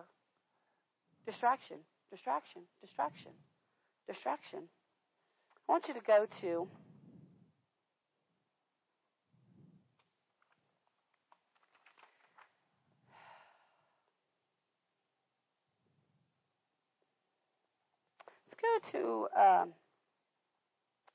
Luke 11. Luke 11. We're not going to finish this today. We'll start looking at this, but Luke 11.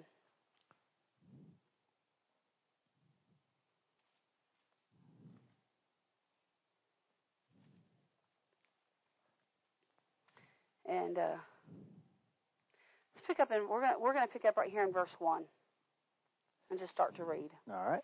And it came to pass that as he was praying in a certain place, when he ceased, one of his disciples said unto him, Lord, teach us to pray, as John also taught his disciples. And he said unto them, when ye pray, say, Our Father, which art in heaven, hallowed be thy name. Thy kingdom come, thy will be done, as in heaven, so in earth.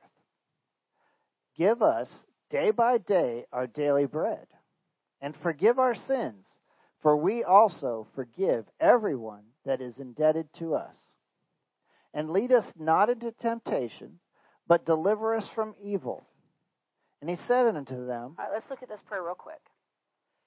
Many people have memorized this prayer, and they pray it all the time. We even sang a song about it. But it's not a prayer. Am I shocked? It's not a prayer. Notice what did the disciples ask him to do? To teach them. To teach them how to pray. They said, Jesus, teach us how to pray. And he said, when you pray, say, Our Father. In other words, he said, number one, first step for prayer is speak, not think. Step number 2, Our Father which art in heaven. It means get his attention. Get his attention. Address him. Address him. Then it says, hallowed be thy name. Address him and then praise him. Our prayer should always start with praise and thanksgiving. Always. If our mindset is, God, I need, we're wrong. First we speak. As we're speaking, we address him, we praise him. Then we ask that his plan, his kingdom, his desires, his purposes, what he wants, his pursuits come. Pray down his will. Not our will, his will. Pray for the things that he wants. If the Lord has laid something on your heart, for example, in my situation, there's a coliseum of people that are in my future. It's my job to say, Father, I didn't come up with a coliseum of people in my own mindset. In fact, when he showed that to me and told me what that was, I jumped out of the vision so fast, I was like, got to go. My hair's on fire, Lord Jesus. But I know that that's his will for that to be the harvest. So what do I pray? Father, I pray for that coliseum event. Father, I thank you that you're drawing people to us. Father, I thank you that you're sending laborers out into the path. Father, I thank you that you're opening hearts of the people. God put something on your heart, believe for it. He told us in this house, he said, you'll be a house full of disciples, students of Jesus. He said, you'll be a ministry that will send people out into the world. I am not qualified to equip ministers to go out into the world. But that's what God said. That's what God said. She said, yes, I am. No, God through me is. His will. His will. He said, you're going to prepare people for the second coming of Christ. He said, you're going to prepare people for the calling away of my church. Okay, Lord. And for the coming of Christ. Okay, Lord. He said, you'll be a house of refreshing for those on the on the mission field. In other words, when the Keatons come, we tell them, it's our heart's desire that when you leave our church, you leave here more fresh, you refreshed and refueled and ready for the work rather than leaving us drained. And you know what? Every time they say, man, it's such a refreshing to us to come to you. We are refreshed. We were happy to be here. By the way, thank you for your offerings. We sent them home with $5,500. Glory to God. Amen. Glory to God. Why? Because they're good ground, and they're going to take that money and they're going to use it to reach the world for Christ. Amen. Back up for me. Thy kingdom come. Whose will be done? God's will. So many people. Poor Brianna, I messed with her the other day. She come to hang out with me. Every time she comes to hang out with me, I mess her up. She come to the house and she said, Lord, I'm talking. She said, Pastor, I'm talking to the Lord about college. I said, what are you and the Lord talking about? She said, this, and this. I said, question. She said, what? I said, have you ever asked God if it was His will for you to go to 4-year college? And she went, oh. So maybe that's why you're not getting the answer. Ask, Father, your will. Your will. Not my will. I've gotten on Jackie I don't know how many times. She'll say, I'm believing for this. I said, did you come up with that and ask the Lord to bless it, or did the Lord tell it to you? And she go, I'm going back to prayer. Come on. His will. That His will be done as in heaven. As in heaven. How much you know there's no sickness in heaven? Right. Father, we're praying and believing that there be no sickness on the earth. Amen. Come on. Keep going. Give us day by day our daily bread. It's right here. He already gave it. Father, give me a revelation. Father, give me something that I need to get me through this day. Father, lead me to the scripture that I need for this day and this time and this situation. Amen. Come on. What's the next one? And forgive us our sins. Mm-hmm. You know what that means? Father, if there's any, because we're supposed to be living sin-free, right? We're supposed to be living sin-free.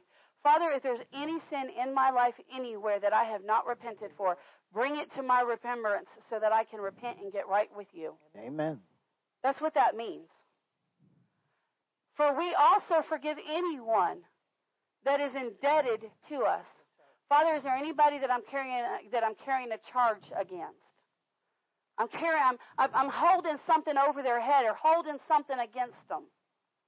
Maybe it's not a hurt feeling, but maybe I don't know. Maybe they said they're going to do something and they didn't do it, and you're carrying it and holding them to it or something. Who knows? But Father, if there's anybody that I need to forgive, if there's anybody I need to drop the charge against, bring it to my mind so that I can make the choice to do it. And Father, lead us not in temptation. In other words, Father, direct my paths, direct my steps, lead me and guide me so I don't get over somewhere where I'm going to be tempted to sin. Yeah. How much do you know? You can choose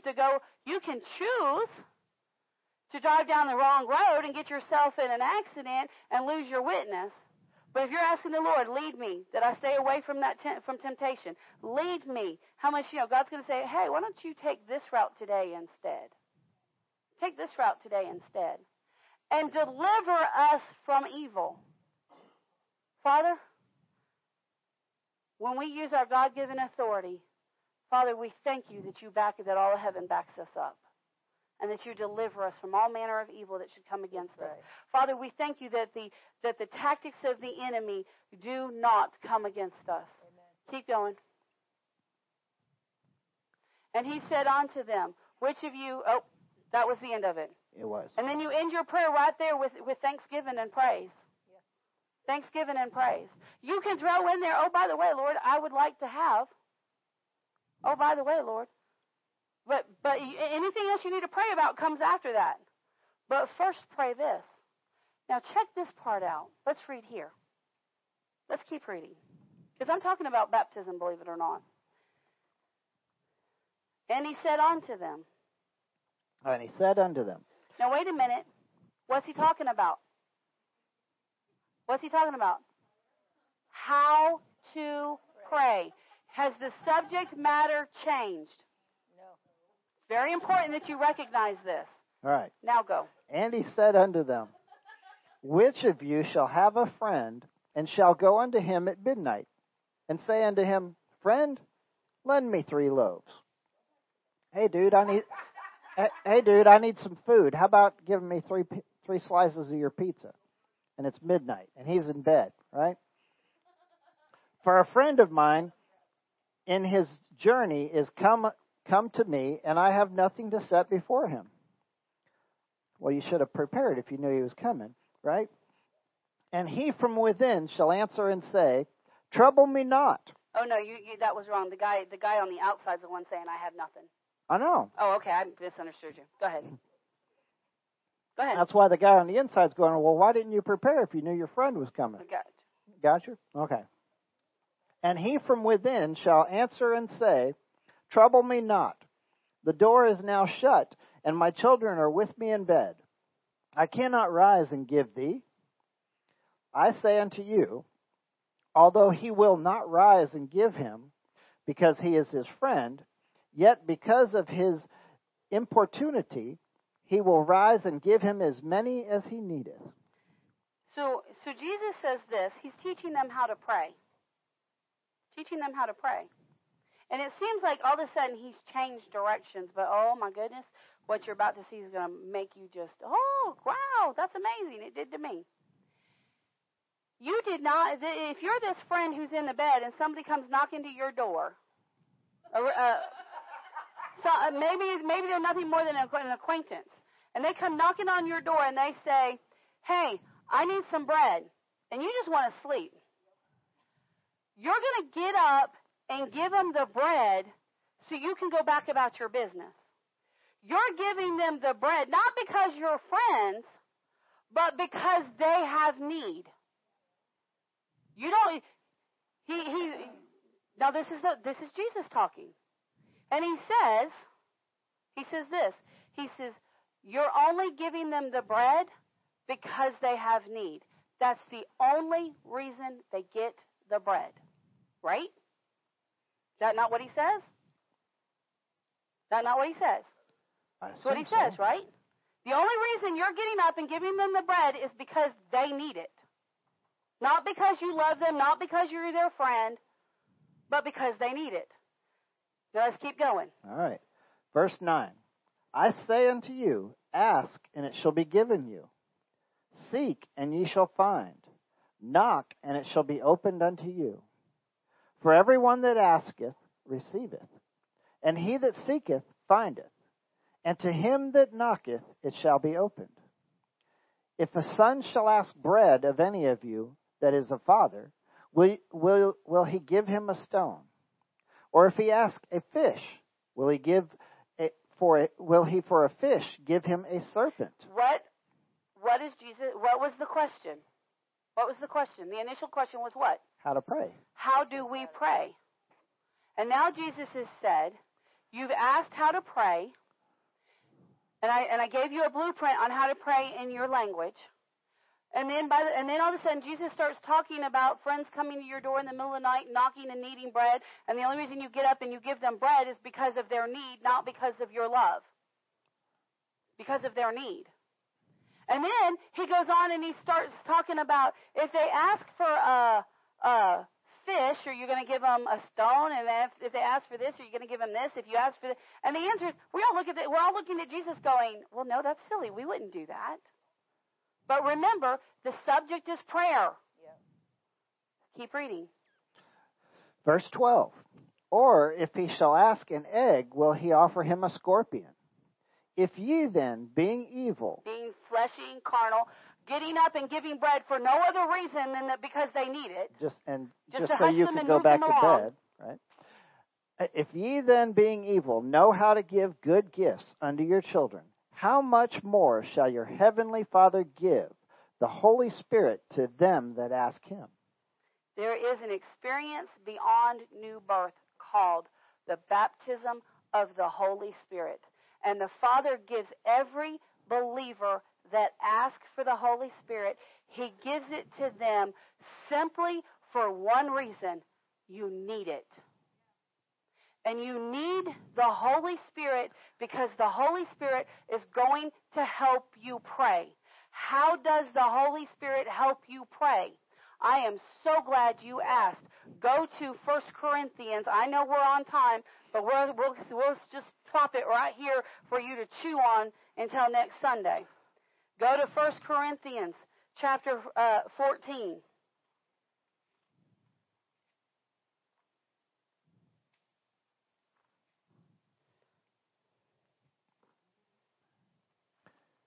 Verse 1. Verse 1. Let's read. Follow after charity. And Follow after love.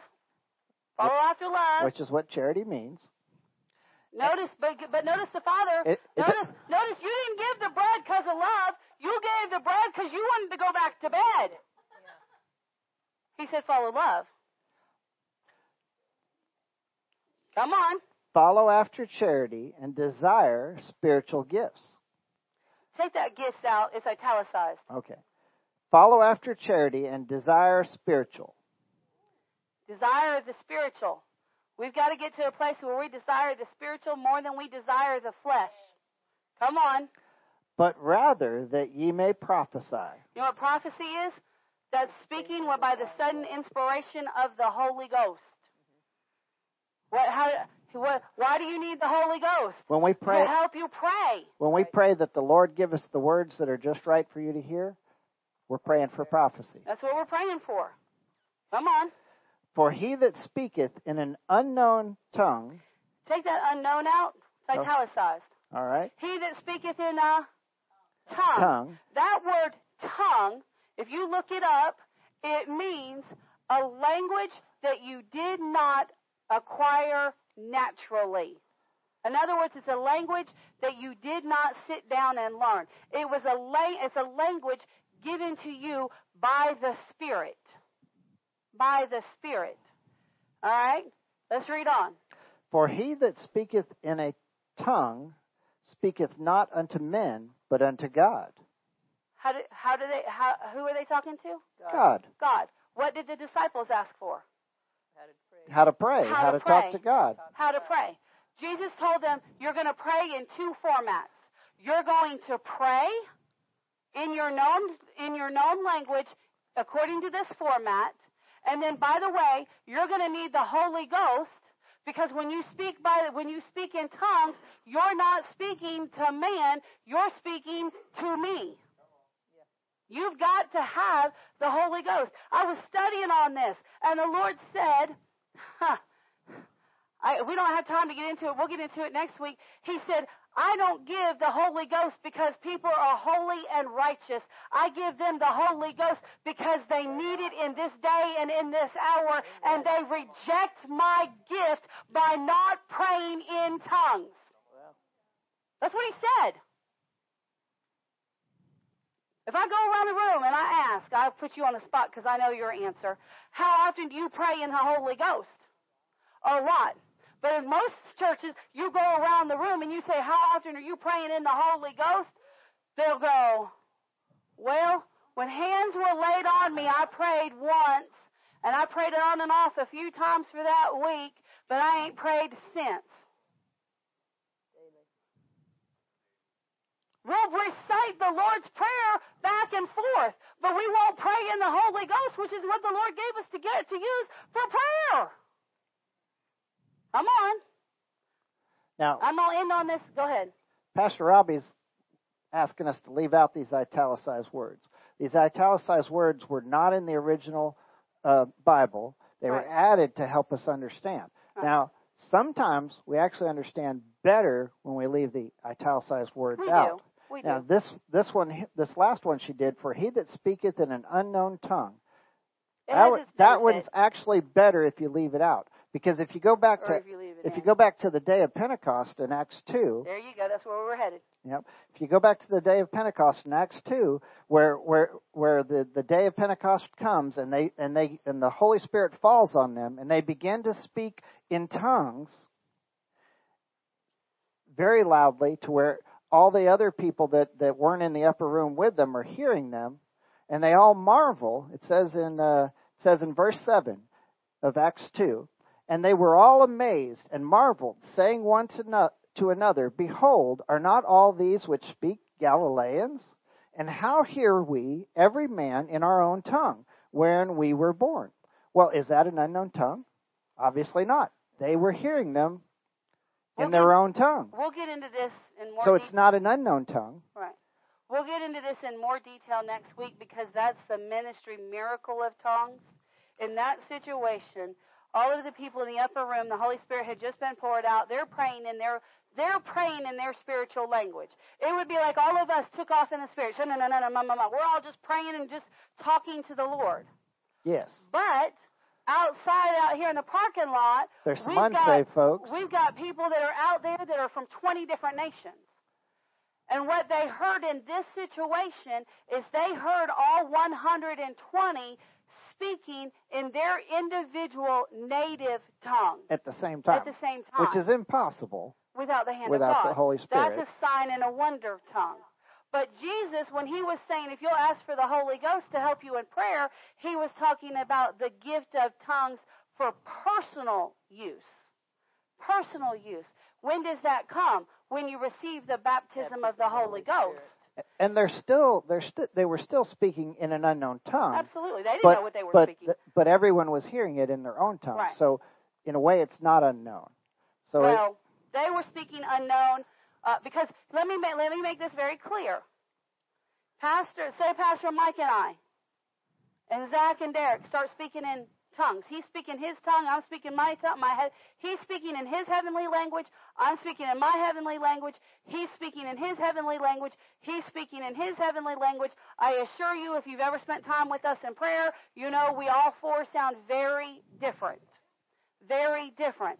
But then we've got somebody that comes in from Germany and speaks German, and we're all praying in our spiritual tongue, very different languages, but they hear German. Somebody else comes in from Italy, and they hear Italian. Somebody else comes in from Vietnam, and they hear Vietnamese. That's what was happening here. That's what was happening here. The first time I ever heard tongues spoken to me, it was I asked, "What is that you're speaking?" And they told me it's tongues, and they tried to explain it to me. I'm like, "Well, can you talk to me some in it so that I'll recognize it next time I hear it?" And they're like, "It doesn't work that way." And I was like, "Oh, okay." But the person later, the person said, it's by the inspiration of the Holy Spirit, and I can't just speak it out. They didn't understand. They didn't completely understand it, but then the inspiration of the Holy Spirit hit that person, and tongues was spoken to me, right. And I could hear that it was tongues, but at the same time I knew exactly what was being said, and at the same time I knew what language it was being said in. It was a language that I had no idea on earth how to speak, and very few people do. It was a Navajo. Right. But that doesn't mean the man was speaking Navajo. That's just what Michael recognized it as being. Exactly. Yeah. Yeah. And the reason that spoke to Pastor Mike is because Pastor Mike has an interest in languages, and he had the knowledge that somebody just can't up and just start speaking Navajo. In fact, it's supposed to be the hardest language on earth to learn. So it was a sign and a wonder for Pastor Mike when he was a teenager. We'll get more into this next week because we're out of time. But you've got to have the fullness of God is that you experience 3 baptisms. You experience the baptism of the new birth, receiving Jesus Christ and becoming born again as your Lord and Savior. The second one is water baptism, which is where you are submerged in water and you come out, and it's a public declaration that you're going to make the change that occurred on the inside show up on the outside through the help of Jesus. I heard Jackie this morning, I'm going to brag on her just a little bit. Somebody was asking her about her tattoo, and she said, I don't have any tattoos. And they're looking at them plainly. She's like, you're crazy. And she said, no, that's the old me. The real me, the new me doesn't have any. She doesn't. What was she declaring? She was declaring that part of me is dead. That part of me is dead. And see, that's what she said. Part of being submerged in the water is the symbolism of Jesus going into the grave. That's right. And by us being submerged in the water, we're symbolically sharing the grave with Jesus. That's right. That part of us is dying. That's right. And when we come out, we're a new creature. So those of you that are being water baptized next week, understand. You need to understand what your water baptism is for. Your water baptism, and I know we didn't do scriptures on it this week. We'll do some on it next week to show you the differences. But we've preached on it for 3 weeks now, priorly. You need to understand that when you get water baptized, nothing about your life is going to change unless you make it change. Amen. It's nothing more than an outward display declaring publicly, I am changing because Jesus has changed me on the inside, and now I'm working to walk with Jesus daily and to turn my life to where I look like him. This is a thing that if you have not yet, if you're being water baptized and you have not yet invited co-workers and friends and family that you've been witnessing to, invite them. We'll have plenty of food. Well, but what if a whole bunch of people show up? Well, God will multiply the food. They won't let them go hungry. It'll be fine. We're planning for that anyways. And there's several people that listen online to us regularly. If that's you and you want to be water baptized, come see us at Jackrabbit next Saturday. Be there by 1 o'clock and we'll water baptize you. And then you can start coming in the house regularly. No, we're not going to put that off on you. We're not going to put that off on you. But if you say, no, I need to be water baptized, I now have an understanding, we'll water baptize you. That's fine, as long as you understand what it is. Be prepared for 20 questions. And then we're going to water baptize you. And if the sky opens up and the angel and the Hallelujah chorus takes off, fantastic. If not, you're still water baptized. You're still water baptized. So when you are planning to be dunked, make sure you're covered. Make sure you're covered because there'll be cameras and pictures and you don't want to forever be immortalized in your glory. So make sure you cover things up. Okay? And that's for ladies and guys. Make sure. All the rest of the information's in the bulletin. We'll go back into the deeper things. I wrote 2.5 pages of notes on the Holy Ghost and I got 2 scriptures out. So come on. But here's the point of these baptisms. Stop sinning on purpose. Change. Let the Lord change you on the inside. Let the water baptism make your public declaration. And then, oh my goodness, get baptized in the Holy Ghost because that's the power that makes you able. Man, when you're facing a sin, just start praying in the Holy Ghost. I'll have to tell you next week about the poker chips. Oh. Tell you about the poker chips, and how tongues rescued me in and amongst the poker chips. Glory to God. Well, I guess we ought to take up our tithes and our offerings. That would make sense. Glory to God. Glory to God. You're up. I'm up? Okay. Yeah. Well, Lord, we just thank you for this word that's been given today.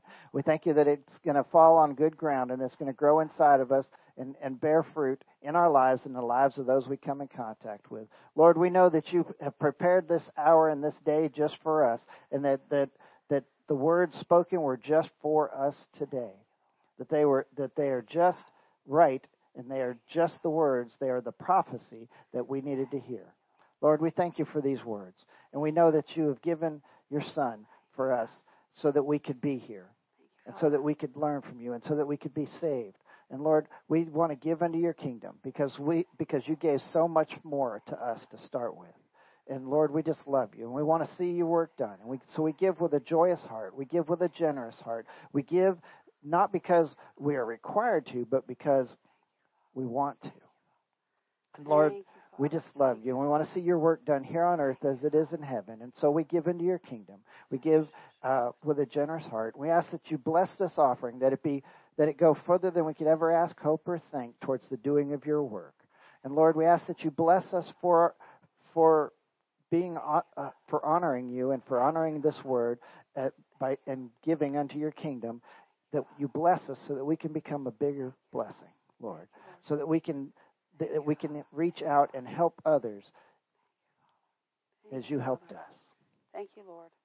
Thank you, Father. In Jesus' mighty name, we give you all the glory, honor, and praise. Amen and amen. Glory to God. You may receive the offering. Father, we thank you that the angels go out and cause the finances and the increase to come. And Father, we bind Satan and put him on the run off of our prosperity in Amen. Jesus' mighty name. Glory to God. Glory to God. We'll do prayer at 5 o'clock tonight for the sick. And for healing school, we'll do prayer and healing school. We'll do prayer at 5, and we'll do healing school at 6. Right.